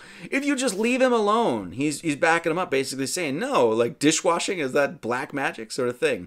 And so he mouths off to his father, and so his father's like, that's 3 more demerits, right? And he's like, that's it. Hobbs, this other guy, is going to be Kay's squire. You're not going to be his squire anymore. Remember, he just came from being a squirrel. You're not going to be a squire anymore. This Hobbs guy is. right? And then the next scene you see, of course, he's in, doing his demerits, washing his dishes, a whole room full of dishes, it's never ending. And then he's like, and then Merlin shows up, and Merlin's like, oh, I'm sorry, this was all my fault. And, the young Werther's like, oh, I shouldn't have popped off. I shouldn't have, I should have just did what I was told to do as opposed to what my heart told me to do, right? And then this is where Merlin's like, well, what are you going to do about it? You can't go down now. No. We're already making our way up to the north, up to the Polaris, up to the center of the heavens, right? You can't go down now. It can only be up from here. I'd like to know how. Use your head. And as he's saying use his head, what is he doing? He takes his stick, his wand, his staff, Merlin does, and bops him on the head again, on his Aries, on his lamb, on his ram, right? An education lad. And he's like, well, what good will that do? Well, get it first. Then who knows? Are you willing to try? Well, what have I got to lose? That's the spirit. He's spirited, okay? Then the next scene is this. It's like, you got to get yourself an education, right? And then it says, and then it shows the world terra firma, right? Basically where we actually live. The flat earth. And, it's in the classic way to make fun of it, right? Like, oh, you're going to fall off the edge and there's a dragon underneath there and there's a wind and blah, blah, blah, blah, blah, that sort of thing, right? And so what is this saying? So Merlin is about to teach Arthur about the flat earth, right? And this is what he says. And it's basically as far as I can tell, what Walt Disney's actually doing is showing you and saying to you that, hey, even these wizards can be fooled, right? Listen, he says this. Now, first of all, lad, we've got to get all these medieval ideas out of your head. Clear the way for new ideas, knowledge of man's fabulous discoveries. Now, remember, when Merlin comes back, what does he say? He blows me to Bermuda, and then he comes back from Bermuda, and he's like, the place is a mess. It's a shithole, he says. No, he doesn't say that, but you know what I mean, right? Fabulous discoveries in the centuries ahead. Now, that'll be a great advantage, boy. Advantage indeed. If the boy goes up, and then Archimedes says this. He's like, if the boy goes about saying that the world is round, they'll take him for a lunatic. And then Arthur's like, the world is round? He's like, yes, that's right. And it also goes around. You mean it'll be round someday, Arthur says. Merlin's like, no. It's round now. Man will discover this in centuries to come. And we'll also find out that the world is merely a tiny speck in the universe. Arthur's like, universe? What's a universe?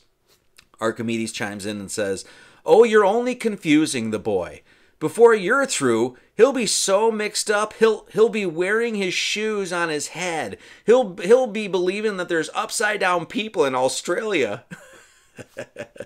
That's what he's saying, right? And so then as he's saying this, he's like, no, it actually goes around too. Merlin takes, as you can see step by step here, Merlin grabs the ball, starts it spinning counterclockwise, and the symbol of wisdom, the owl, is on top of the earthly sphere. And what happens? The symbol of wisdom gets spun around and gets smacked into it. So basically he's like, as he's saying, yes, it's around, then the symbol of wisdom, once again, that's what the owl is, gets turned around and spun around. He's like, right? And there's globe symbolism all over this thing. And I'll actually show you once again why I think this is subtle references. You'll see it at the end. Subtle references to actually calling out the globe. Subtly, I'll show you. As you can see, when he's in the tower in the one scene, it's like raining in, and then there's he's like washing off the globe there. So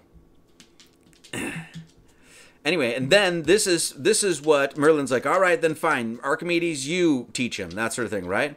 And he says, man has always learned from the past. After all, you can't learn history in reverse. It's confusing enough, for heaven's sakes. Man has always learned from the past, right? Because why? We're in this sense, we're in a darker age.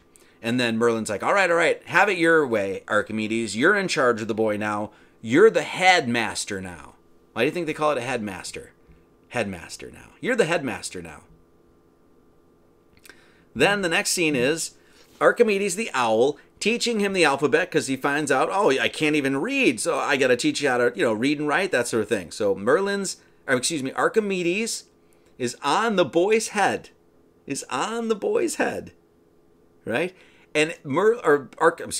Arthur is spelling out A, B, C, D, E, F, and he stops at G. So, Archimedes, the owl, is on Arthur's head. And he's like, use your head, boy. He pounces on him several times, and he goes, use your head, use your head. And as he's doing that, he's writing the letter G. Well, for those of you guys that are, familiar with this channel, it's the septenary cipher. The septenary cipher is all based on the letter G. Okay, this is what the Freemasonic compasses and square is referenced to. It's literally gematria. It's this ancient science. Okay, so there you have it. So this scene is subtly referencing English gematria. The owl is jumping on. The owl is Archimedes, who did what? Is allegedly discovered pi in this sense, right?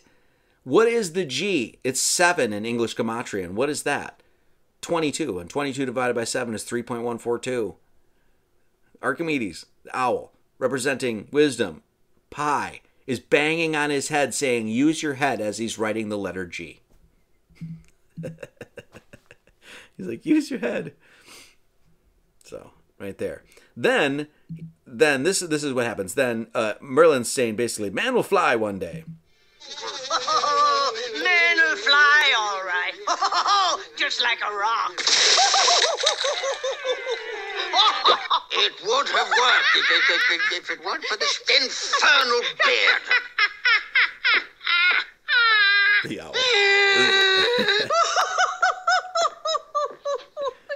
Globe. I never in my...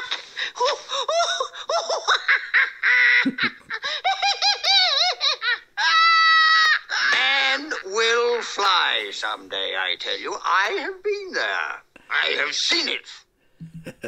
The owl scene's so hilarious. Then Merlin, and then as he's saying about flying, Arthur's like, oh, I've always dreamed about flying, right? Which is basically what? It's saying that this young boy has worked on his the creative aspects within him, right? He's developed his imagination, and creativity is a huge part of spirituality. It really is.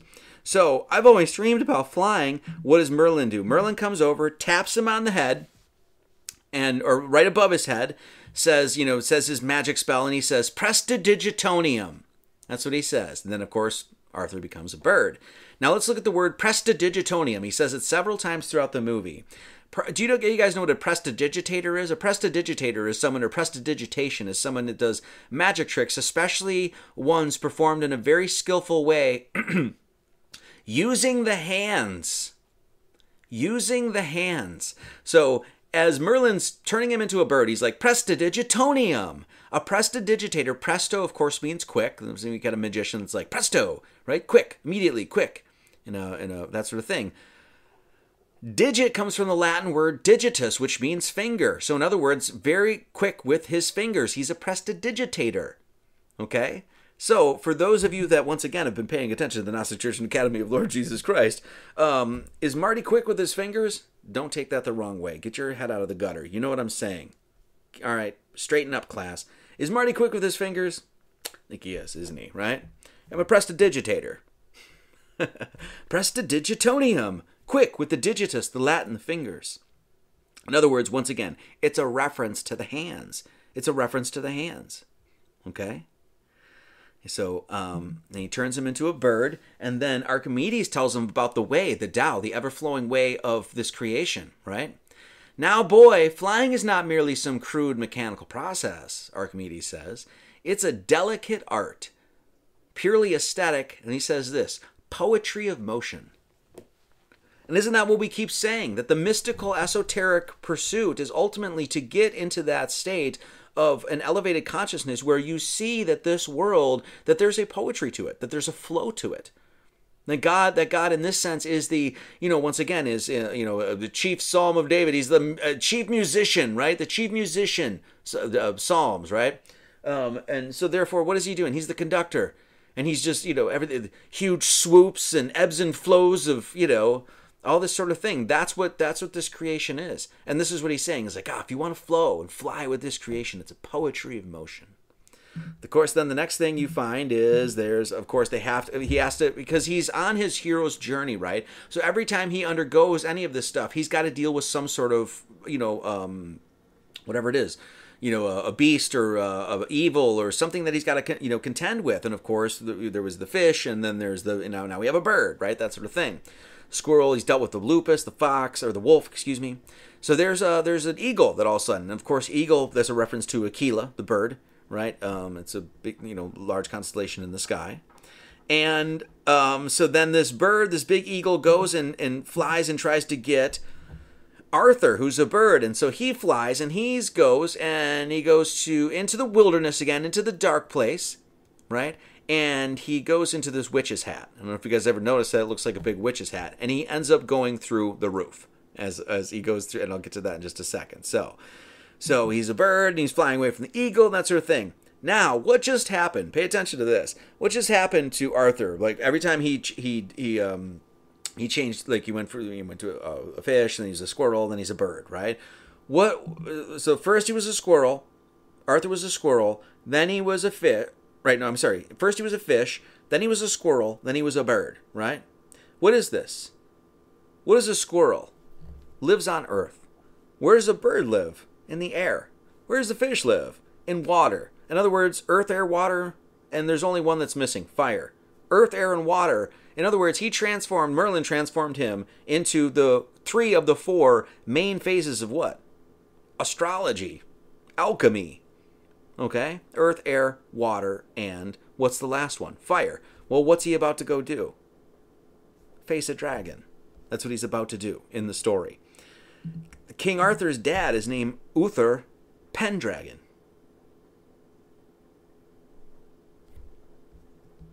Of course, where's the dragon? The dragon is what we'll all have to face one day.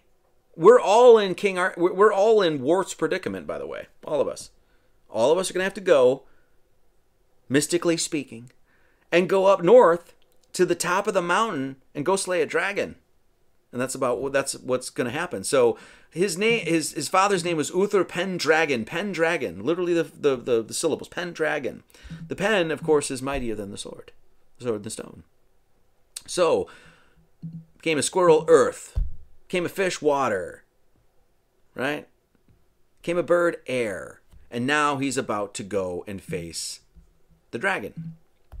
So the eagle almost gets him, right? Just gets away. And what does he do? He goes through the roof again. Of course he does. He's the king. That's where the king enters. He falls into the fireplace and ends up in the hearth. What is the hearth? It's the fireplace. It's the place. It's literally, that's what the hearth means. It's fireplace. Hearth is just an H away from heart. And what is the pyramid? The fire in the middle. That's your heart. Of course, that's where the spirit is. Okay? So, of course, naturally, he falls through the roof. What's Mim doing? She's playing solitaire. She's alone. She has evil in her heart. She's dealing with black magic. She's all that sort of thing. She's alone playing solitaire, playing a game of cards. By the way, the deck of cards, I didn't add this in the slide here, but the deck of cards encodes what? A solar calendar. 1 through 13, 1 through 13, 1 through 13, 1 through 13. Those are the 4 suits. You add 1 through 13, it equals 91. 91 times 4 is 364. And you add a joker, and you got what? 365. So the game of cards actually encodes a calendar. This is the marvelous Mad Madam Mim, right? Mad Madam Mim, the marvelous Mad Madam Mim. What does mim mean? Mim comes from words like mimetic, mime, to mimograph, I think you say that, mimesis, mimic, to mimicry, the act of mimicking, to imitate, imitative, print copies, to imitate. Okay? What does Mad Madam Mim do? Of course, she sees the little sparrow, right? That Arthur is, and he's like, oh, I'm actually a boy. I know Merlin is the most powerful wizard in the world, and he changed me, right? Well, right here. I'm sorry. Here's the shapeshifter, mimicking. That's what Mad Madam Mim is. She's mimicking. She's a shapeshifter, so she can be as huge as a house or as tiny as a mouse. She can look beautiful, or she can look like a big pig there, turn into a cat to eat the mouse. She's a mim. She's a mimicking, miming, shape-shifting, that sort of thing, right? And so then Arthur goes in and is like, oh, he's the most powerful wizard in the world. And this is what Mim says. Holds up her finger, prestidigitonium, holds up her finger and says, I've got more magic in one little finger. See the subtle references going on here? And then Arthur says, well, Merlin's magic is always useful. Your magic is dark magic. Right? So then Madam Mim becomes a cat and is about to take out the little sparrow here, right? And so he grabs him, and then all of a sudden, and then the Arthur gets plunked into the center of a target, right? Look at the arrows. 3-1-4, and the one right there is 1-3. So read it this way: it's 3-1-4-1, or is it 3-1-4-1-3? 3-1-4-1, or is it 3-1-4-1? Anyway, and the other things I can't really tell what these are, if that's where these are landed anyway, but just pretty interesting, you know. So then, you know, she grabs him. Arthur grabs Arthur as a cat, just about to eat him, and what does Arthur do? Plucks her on the nose. On the nose, guys. Think about it. What's on the nose? No, talk about subtlety. I won't say anymore. Plucks her on the nose, and poof, she becomes back to Madam Mim. She wasn't trying to. In other words, what are they showing here? Arthur and his latent power, his potentiality, the power that he has within him, and he doesn't even know. He just undid the spell of Madam Mim, who is claiming to be the greatest wizard above Merlin. Pops her on the nose, and poof, she's back to being who she is. King Arthur's got power. He doesn't even know. He's got potentiality there, power. And then, of course, we have the wizard's duel. The famous, great scene. The wizard's duel, right? And then Madam Mim makes the rules, of course. She says, now, rule 1, no mineral or vegetable, only animal. Rule 2, no make-believe things. And of course, she's going to break the rules. That's, she's a liar. It's just like when Jesus went up with, the devil up to the top, and the devil's offering him stuff, and Jesus is like, why would I believe you? You're a king of liars. So, and then she says, like no pink dragons and stuff. Now, rule 3, no disappearing. Rule 4, no cheating. That's what Merlin chimes in. He says, rule 4, no cheating. It's like, all right. Now, and then they pace off, and then they start counting. 1, 2, 3, 4. Now, pace off to 10. So they start pacing off. And Madam Mim goes 1, 2, 3, 4, and on 4 she disappears. And Wart on the side's like, Merlin, she disappeared. And it's like, damn it, Madam Mim. Now you made the rules. Like, why would he trust her? Of course. Now pace off to 10, and Madam Mim counts to 4. She's supposed to count to 10. She counts to 4, and she disappears. Do you know what 1 plus 2 plus 3 plus 4 is? It's 10. So in other words, she wasn't actually lying here. She did, quote unquote, count to 10. She just triangulated it. 1 plus 2 plus 3 plus 4 equals 10. And she disappears.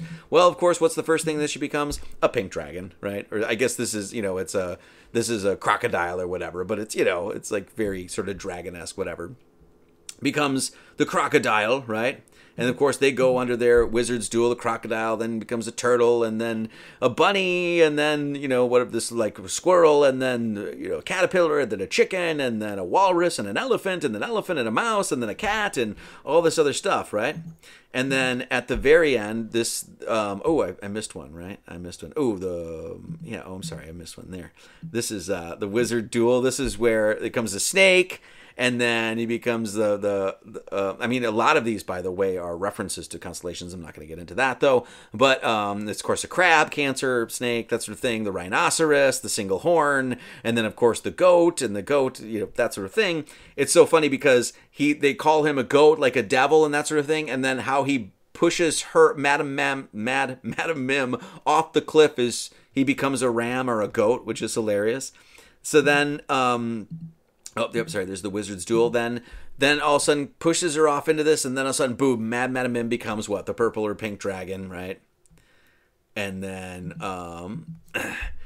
almost gets him, like poof, he becomes a mouse and runs away. And then Madam Mim grabs him, and he's like, I've got you, I win. And Merlin's up there, Arthur's up there, he's like, you're no good, evil, blah, blah, blah, blah, blah, right? Well, how does Merlin beat the dragon?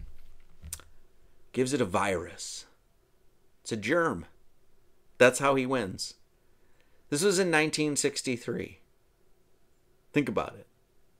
Madam, I have not disappeared. I am very tiny. I'm a germ, a rare disease. And you caught me, ma'am. What? First you break out into spots, followed by hot and cold flashes, then violent sneezing. Huh? Watch it, boy. You sneaky scoundrel. Oh, it's not too serious, madam. You should recover in a few weeks and be as good as, as bad as ever. But I would suggest plenty of rest and lots of sunshine. Do you know what also a character that has a large nose that hates sunshine is? Vampire, right? So then they storm off and it's like, oh man, Merlin, you could have been killed. You were really great, Merlin, but you could have been killed. It was worth it, he says. Lad, it was worth it if you learned something from it. Right? If you take on the adventure, right, and that sort of thing, if you learn from it something, you take it away, then boom, it was worth it. Knowledge and wisdom is the real power, he says again. Right, you are, Wart, so stick to your schooling, boy. I don't worry. Sir, I really will. I will.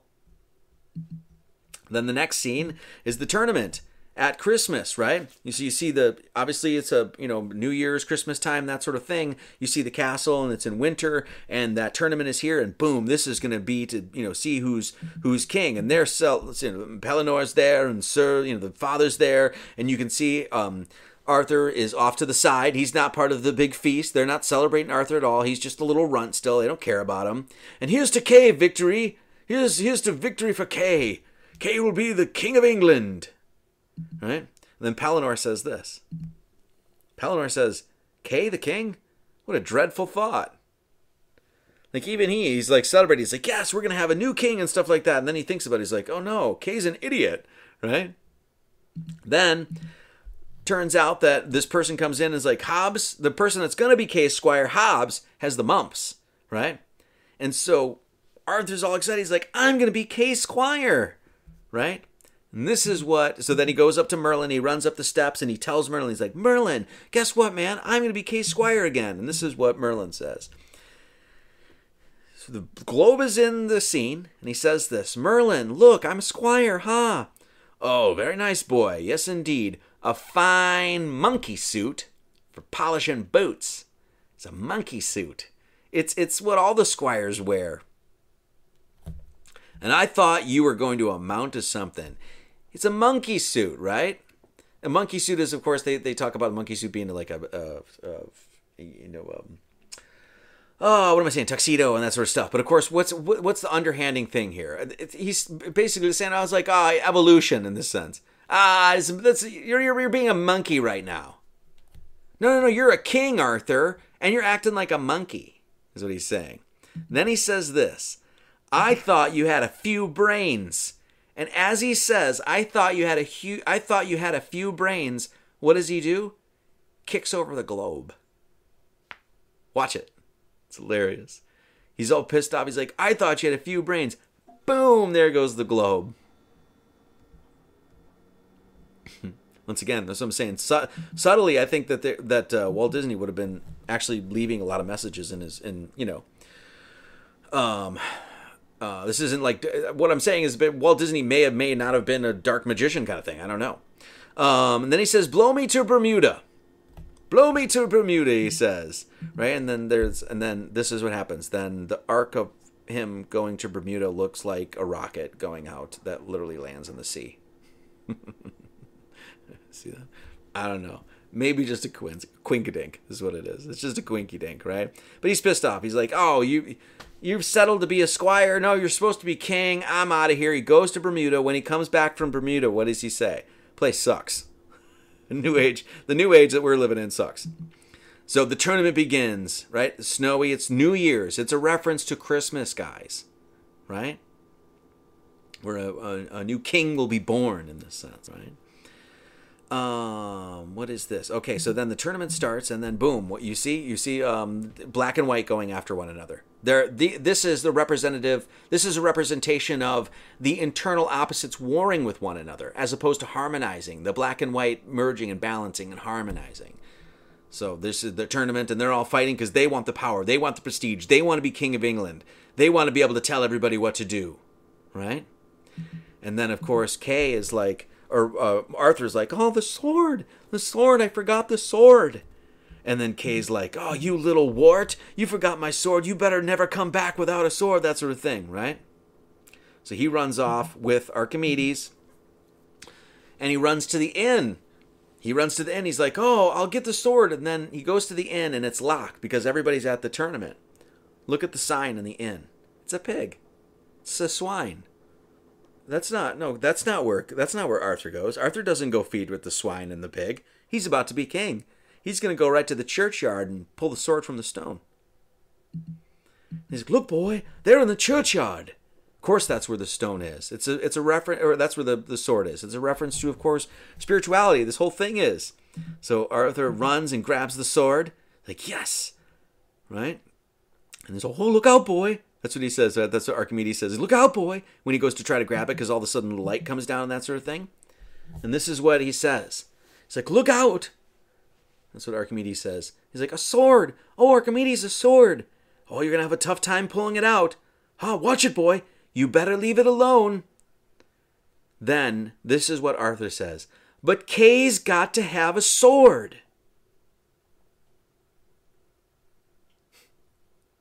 Why did he pull the sword from the stone? It literally had nothing to do with anything personally with him. He didn't do it for prestige or power. He didn't do it because he's like, I'm going to be king of England. That's why. No.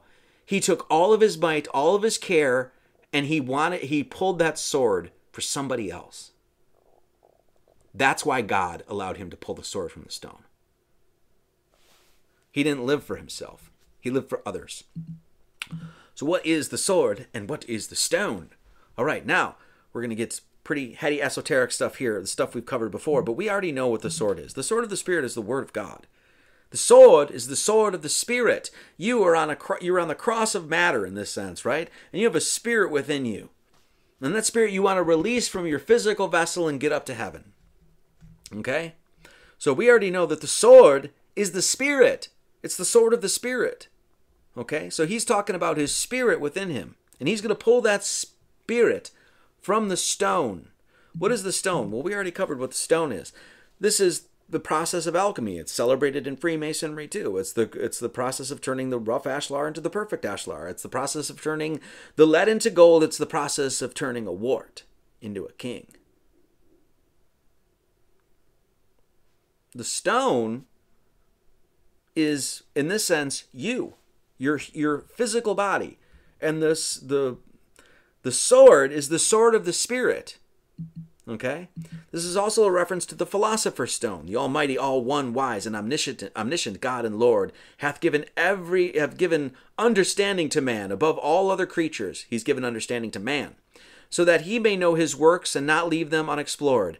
Now, since this man, whom the all-wise God hath inspired thereto, hath this high and profound secret work, and the great secret of the ancient water stone of the wise, he must prove himself aright.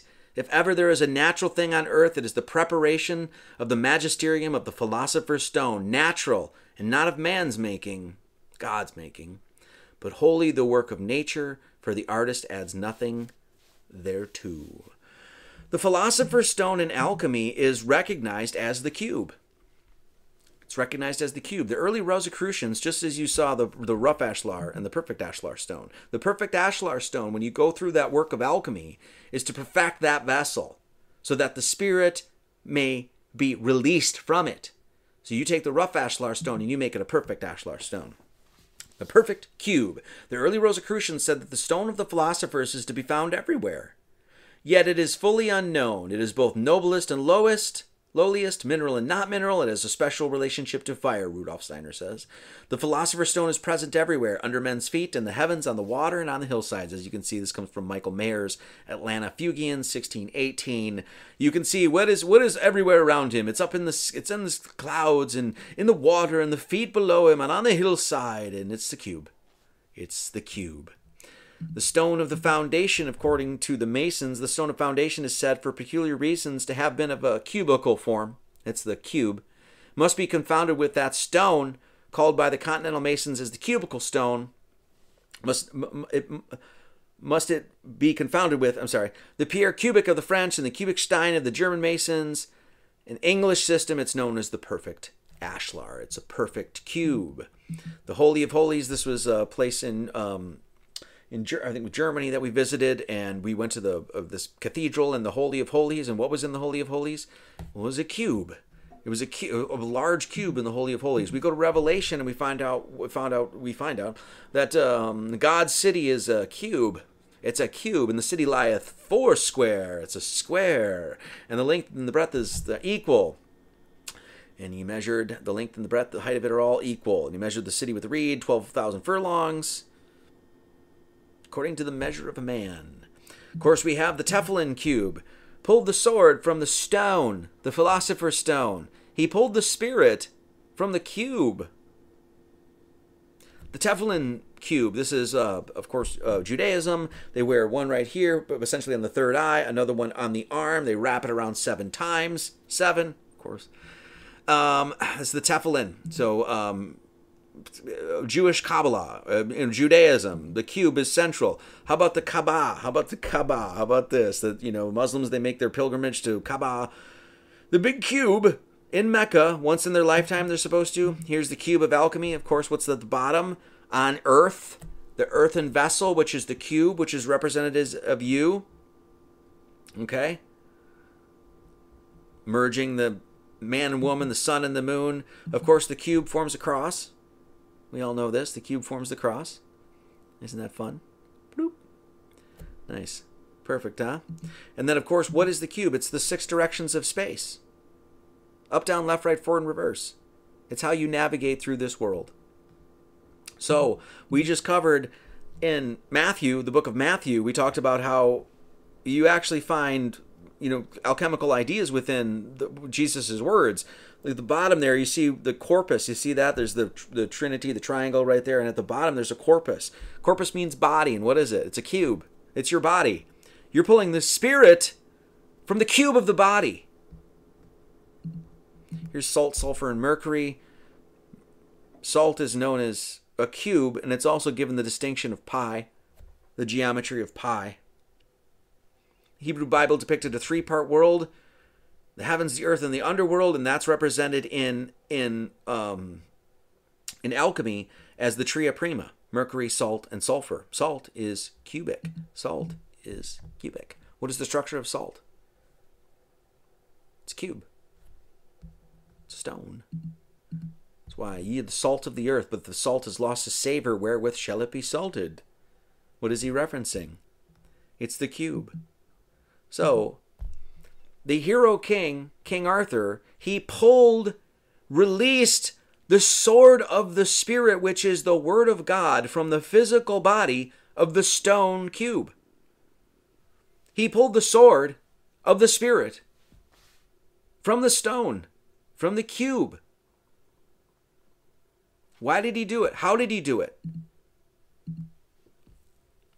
This is one of the comments below. It said in one of the videos, it said, he will seek the sword with a humble heart and not for himself alone.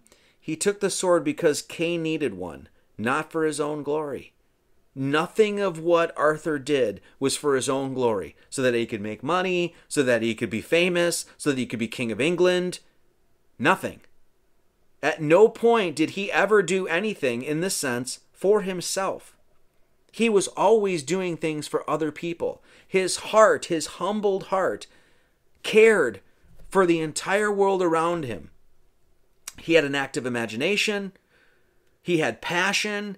He had gusto. He was ready for adventure. But all of that said, why did God say, you're going to pull the sword from the stone? Because he had compassion for humanity. He didn't live for himself. He lived for others. And God saw that and said, you're worthy. All these other warriors, they're not warriors. They're a bunch of wussy-ass men, cuck men or toxic men or whatever. They're not real men. You're a real man, Wart. Why? Because he has a heart.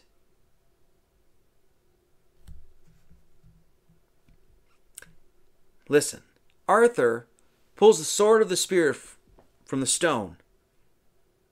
And he runs, doesn't even think about it, runs to give it to Kay. And Kay, what did Kay say, right? Yeah, you know, what am I as, you know, it's like, am I his keeper? Kay looks at it, and what does he say? This isn't my sword. This spirit's too beautiful. It's too perfect. Certainly not mine. I'm a doofus, and I don't give a shit about anybody, and all I do is want to be king of England so I can have power. This is not my sword. Yeah, we know, right? Hold on, Kay. And he says, hold on. My God, it's the sword from the stone. Hold everything. Someone's pulled the sword from the stone, right? And all of a sudden, so Arthur runs up and shows him. This is like, oh, here's a sword. Where'd you get it, boy? That's what he says. Oh, I went to the churchyard and it was just in there, and I just went and pulled it. You're making a fool of us. And everybody starts laughing. Ah ha ha ha! That little wimp, that little wuss. He's not a man. He's not a warrior like us. You can't pull the sword from the stone. So then what do? They go back and they say, grabs him, right? Almost like an animal or something. He's like, prove it. You know, they're just about to see that this guy is about to be king. Divinely, right? Divinely crowned as king. So, prove it. Pull the sword from the stone, puts it back in. He's like, yeah, let's see it. And then, of course, Kay runs up and he's like, well, anyone can pull it once it's been pulled, right? And so then he tries, like, oh, can't do it, right? And then this is what happens.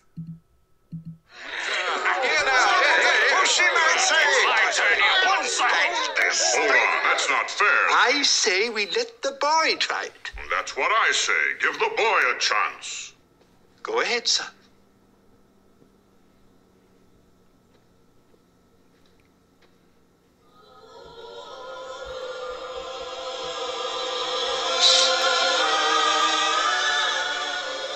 It's a miracle, ordained by heaven. This boy is our king.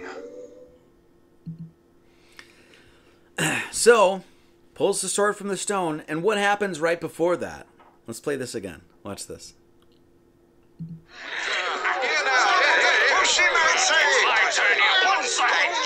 Hold on, that's not fair. I say we let the boy try it. That's what I say. Give the boy a chance. Go ahead, son.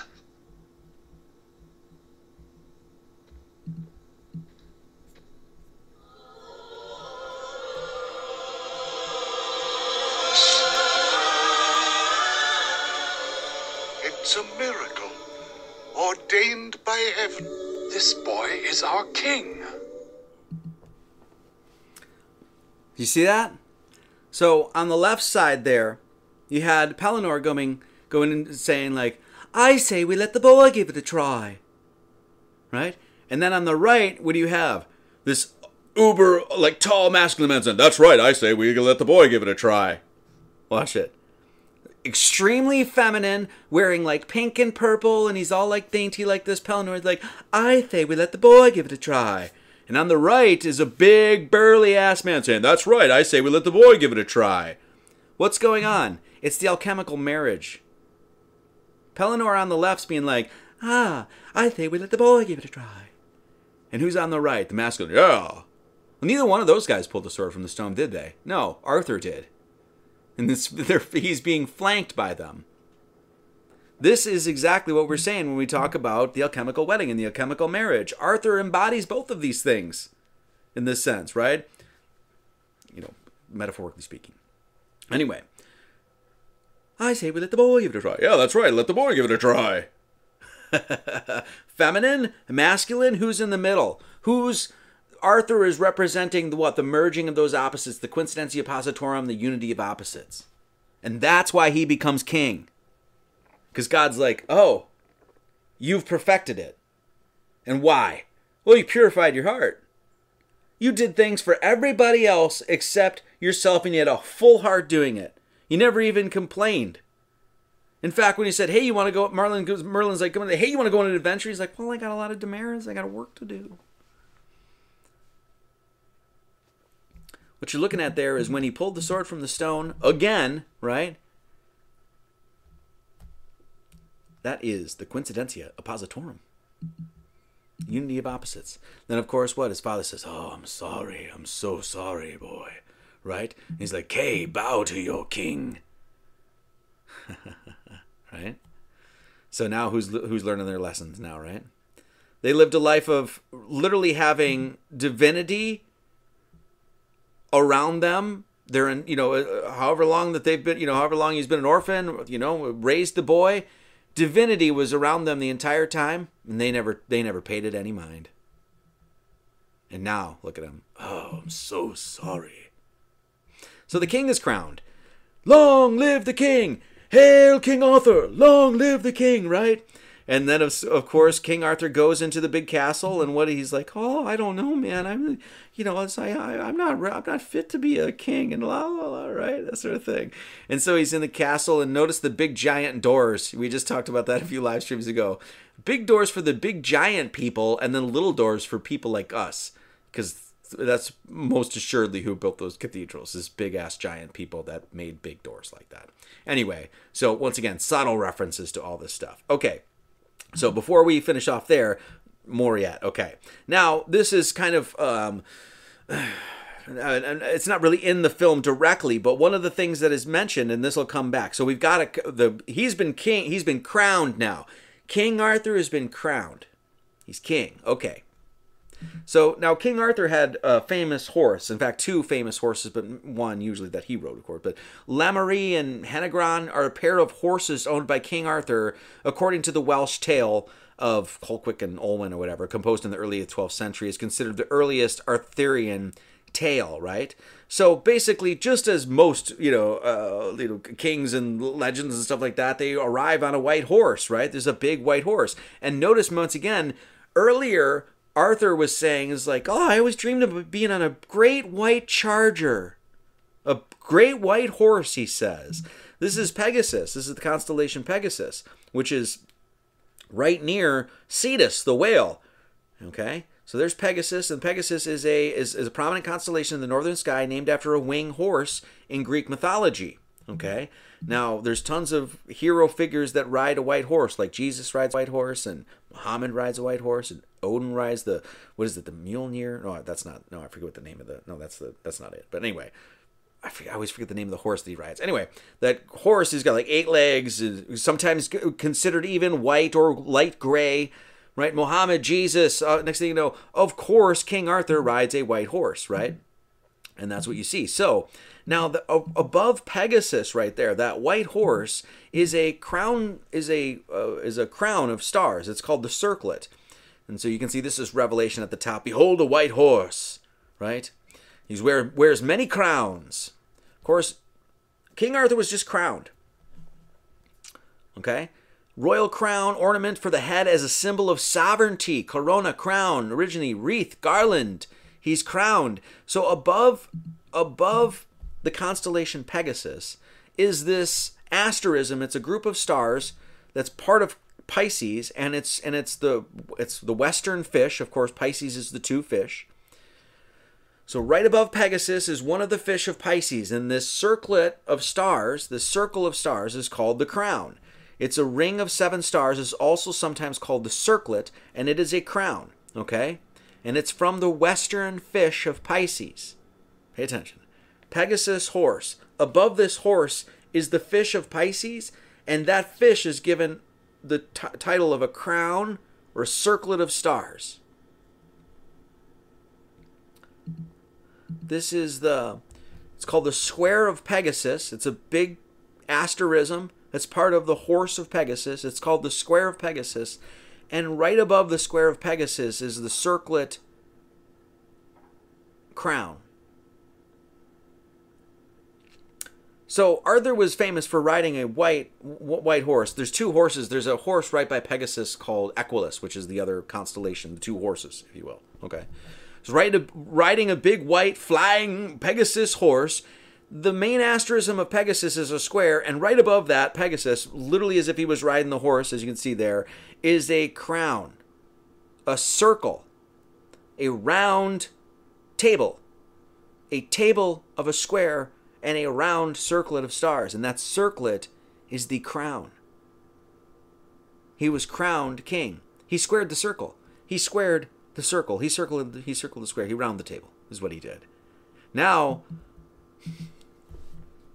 the Arthurian legends, the Fisher King, it's Pisces. It's a crown of circles. It's a fish, and it's a crown, and it's crowning Arthur in this sense, right? It's a circled square, and it's a fish that is a crown of anyway. The Fisher King, the Fisher King is a figure in Arthurian legends, the last in a long line of British kings tasked with guarding the Holy Grail. The Fisher King is both the protector and physical embodiment of his lands, but etc., etc. He's unable to walk or ride a horse. He is unable to. He can't ride the horse because he's just a circle. He's the Fisher King, which wears a crown, and that's exactly what that circlet is, and it's part of the fish of Pisces. So, what does the Fisher King mean? Here you go. So basically, he's depicted as a wound in the groin, legs, and thigh. The groin, the legs, and the thigh. He doesn't have any legs to ride Pegasus, the horse. The healing of these wounds always depends on the completion of the hero knight's task. The healing of these wounds. In other words, once that, we've got a circle and a square right there.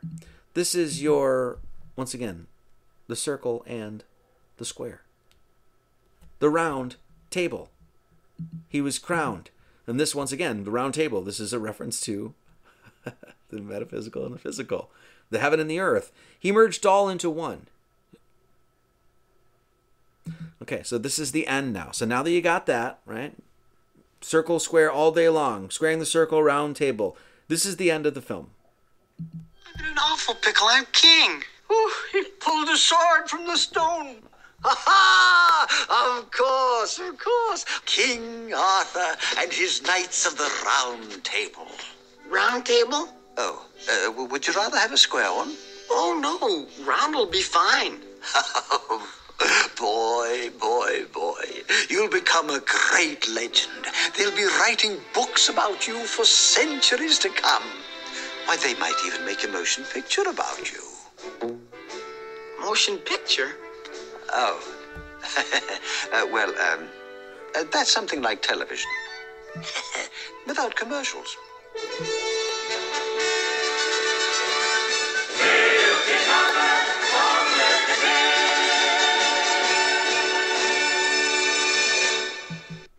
Ah, yes, of course. King Arthur and the Knights of the Round Table. Round table? Well, you could have a square one if you want one. So, literally one of the last lines of the film. Subtle reference to what? Squaring the circle. What does Pegasus do? A square and a circle. Okay, so now he pulls the sword from the stone. Now, the sword is known in Arthurian legends as the Excalibur, the legendary sword of King Arthur, sometimes attributed with magical powers, or associated with the rightful sovereignty of Britain. So he pulls this Excalibur sword from the stone. Now, many people know that the sword is it was the same like form or basically symbol of the cross, right? Of course, we have the sword of the Spirit, which is the Word of God, and where did Jesus die? And on the cross, of course, right? So the sword of the Spirit is recognized in this sense as the cross of matter. Your spirit is in your body on your cross of matter. Okay, so the sword of the Spirit, which is the Word of God, as we know. This is once again another a theme that you see again and again and again, and this is this flaming sword, this sword of great power, sword of spirit. That's when you say flaming or fire or lit or white or bright. It's spirit. It's that sort of thing. This is Genesis. He drove out the man and he placed at the east of the Garden of Eden cherubims and a flaming sword. There was a great flaming sword, right?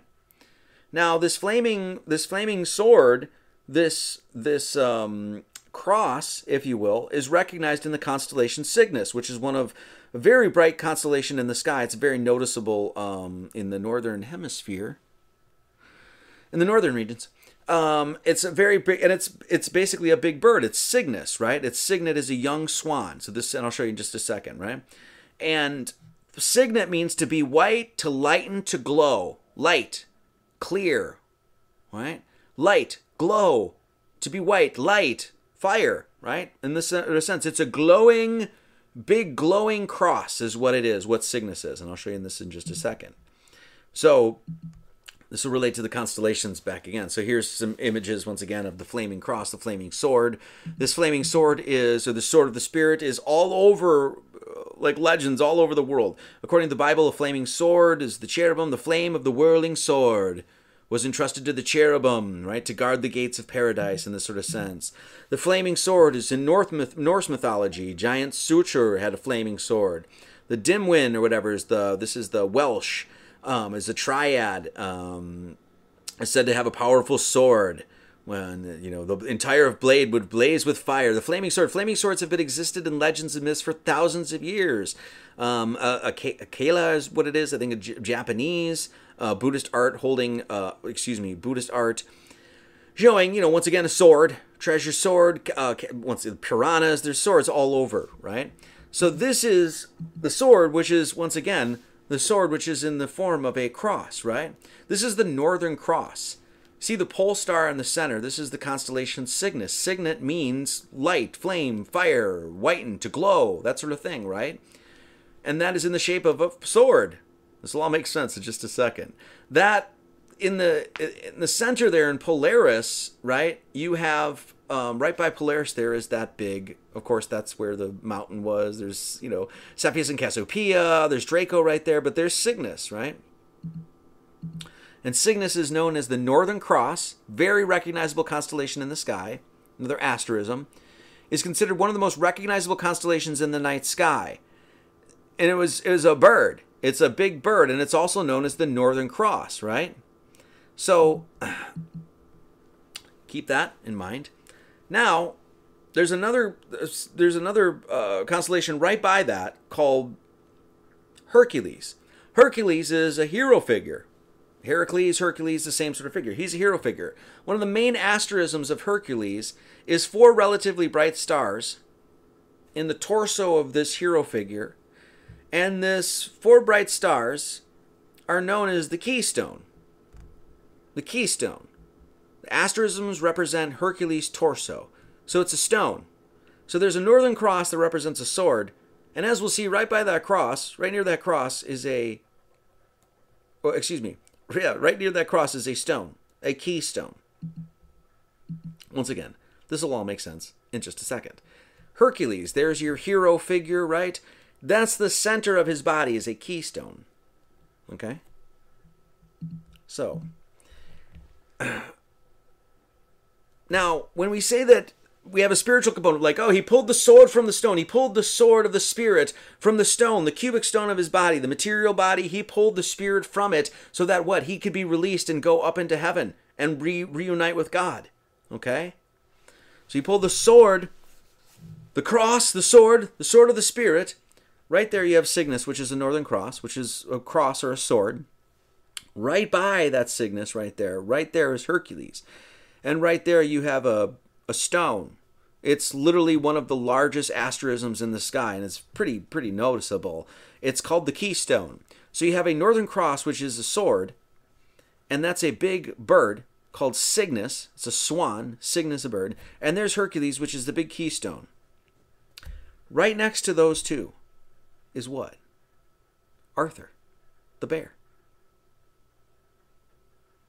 Arthur means bear, right? Once again. And what is one of the most noticeable constellations, noticeable asterisms in the sky? Ursa Major. The big bear, the big dipper, the big ladle, the big trough. It's Ursa Major. Ursa Major, the 2 stars in Ursa Major point to the Polaris, the center of the entire thing. So you have Arthur, the bear, who became king because what? He pulled the sword from the stone. Now he has the round table. He circled the square. He squared the circle. And he removed his spirit from the stone of his body, in this sense, and released it so that it could rise to heaven. And then when you get to the heavens, the story's up there too. Because Arthur the bear, who's revolving around that pole star right there, right? And pointing to the pole star, those two stars going right to the pole star. What is he right by? He's by the Northern Cross, which is a what? In the shape of a sword, which is right by what? One of the biggest asterisms in the sky, the keystone. He pulled the sword from the stone, Arthur did, and he squared the circle, and he became king. The flaming sword that points the way to paradise is that big bird up in the sky right there. It's a Northern Cross. He pulled the sword, the Cygnus, the Northern Cross, from the keystone of Hercules. And he achieved immortality. So wait a second. Marty, if I'm getting you right, if I'm hearing this right, what you're telling me is that Cygnus, that Northern Cross, which is a big bird, that's representative of the sword of the Spirit, and the sword of the Spirit is the Word of God. Marty, if what you're saying is correct, then what? You know what? Let's let our piano guy, Foundering, solve this riddle for us. Why don't we?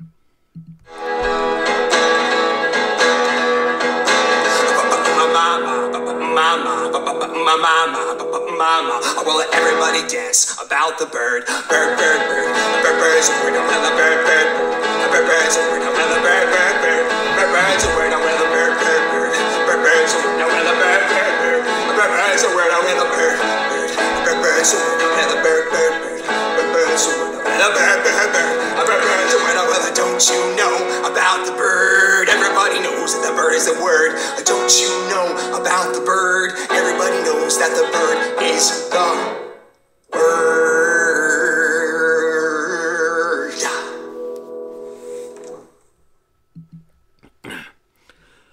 Once again, if you're not a fan of Foundering, please consult your physician. You may need a booster. But yes, that's right. Mr. Foundering said it correctly. The bird, Cygnus, the Northern Cross, is the word. Sword of the Spirit, which is the Word of God. So what did young Arthur do? He pulled the sword from the stone. He squared the circle. That's what he did. He merged all opposites into one and recognized where it comes from, and that's God Almighty. And how'd he do it? Through care, passion, imagination, his heart, not living for himself and himself only. He didn't care about power or prestige or money. He didn't care about any of it. All he wanted was what? To live passionately. So, a lot of lessons from A Sword in the Stone, and I hope you all enjoyed that. I just want you guys to know that you guys are all good birds, okay? I really appreciate everybody that stops by and spends this much time with something like this. I really appreciate it. You guys are good birds, okay? So if you want to become a good bird, you can become a good bird over at Subscribe Star.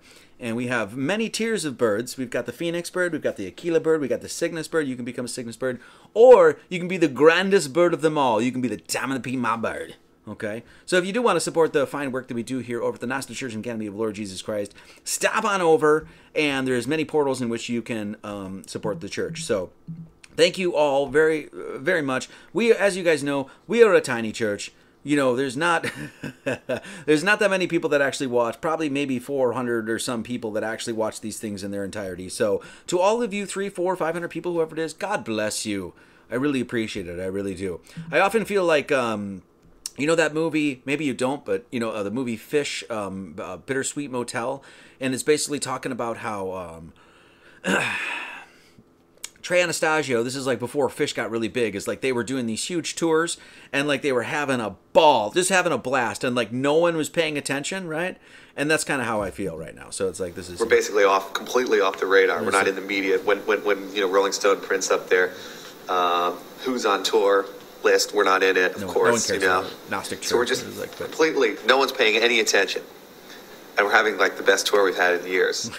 That's about it. No one's paying any attention to this, and we're having a ball. We're having a blast. So thank you to all the people that do have a blast with us. If you would like to support the work, Venmo, Buy Me a Coffee, Cash App, you can become a subscribe star. Of course, we really appreciate it. And if you'd like to send any donations or letters or anything like that, snail mail, may make checks payable to You Can Read. N17178 Country Pride Drive, Pembine, Wisconsin 54156. Yes, my name is Kevin McNally. It is not Marty Leeds. That is a pseudonym.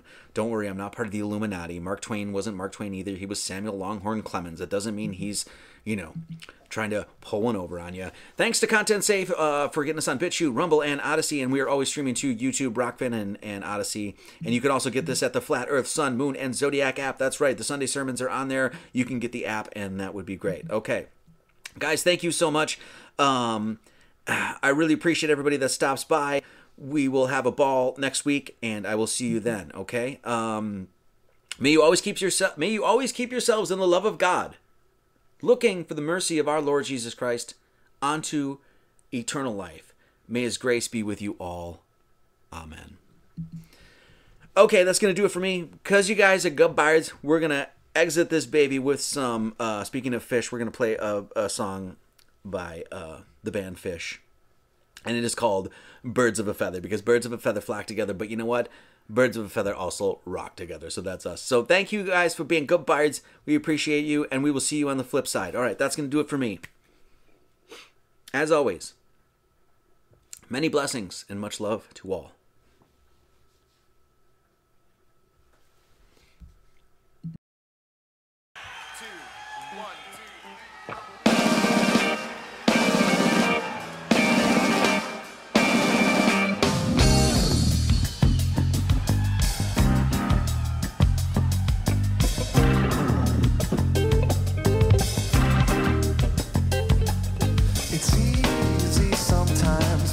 Just coast along, but like it or not, something always seems to go wrong.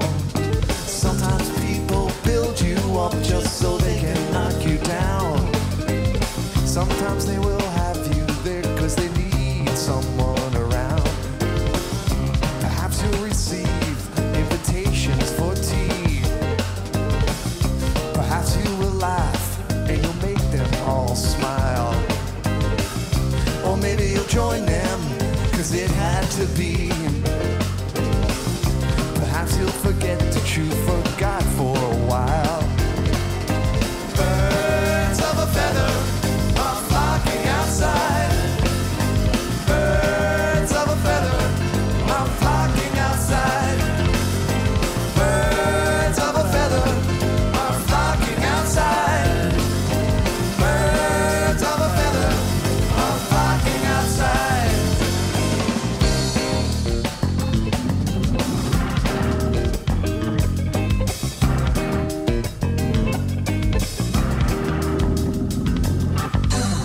Like whippets they dance in a curly cute dance of pulses and ringing and campfire chants of ritual drumming.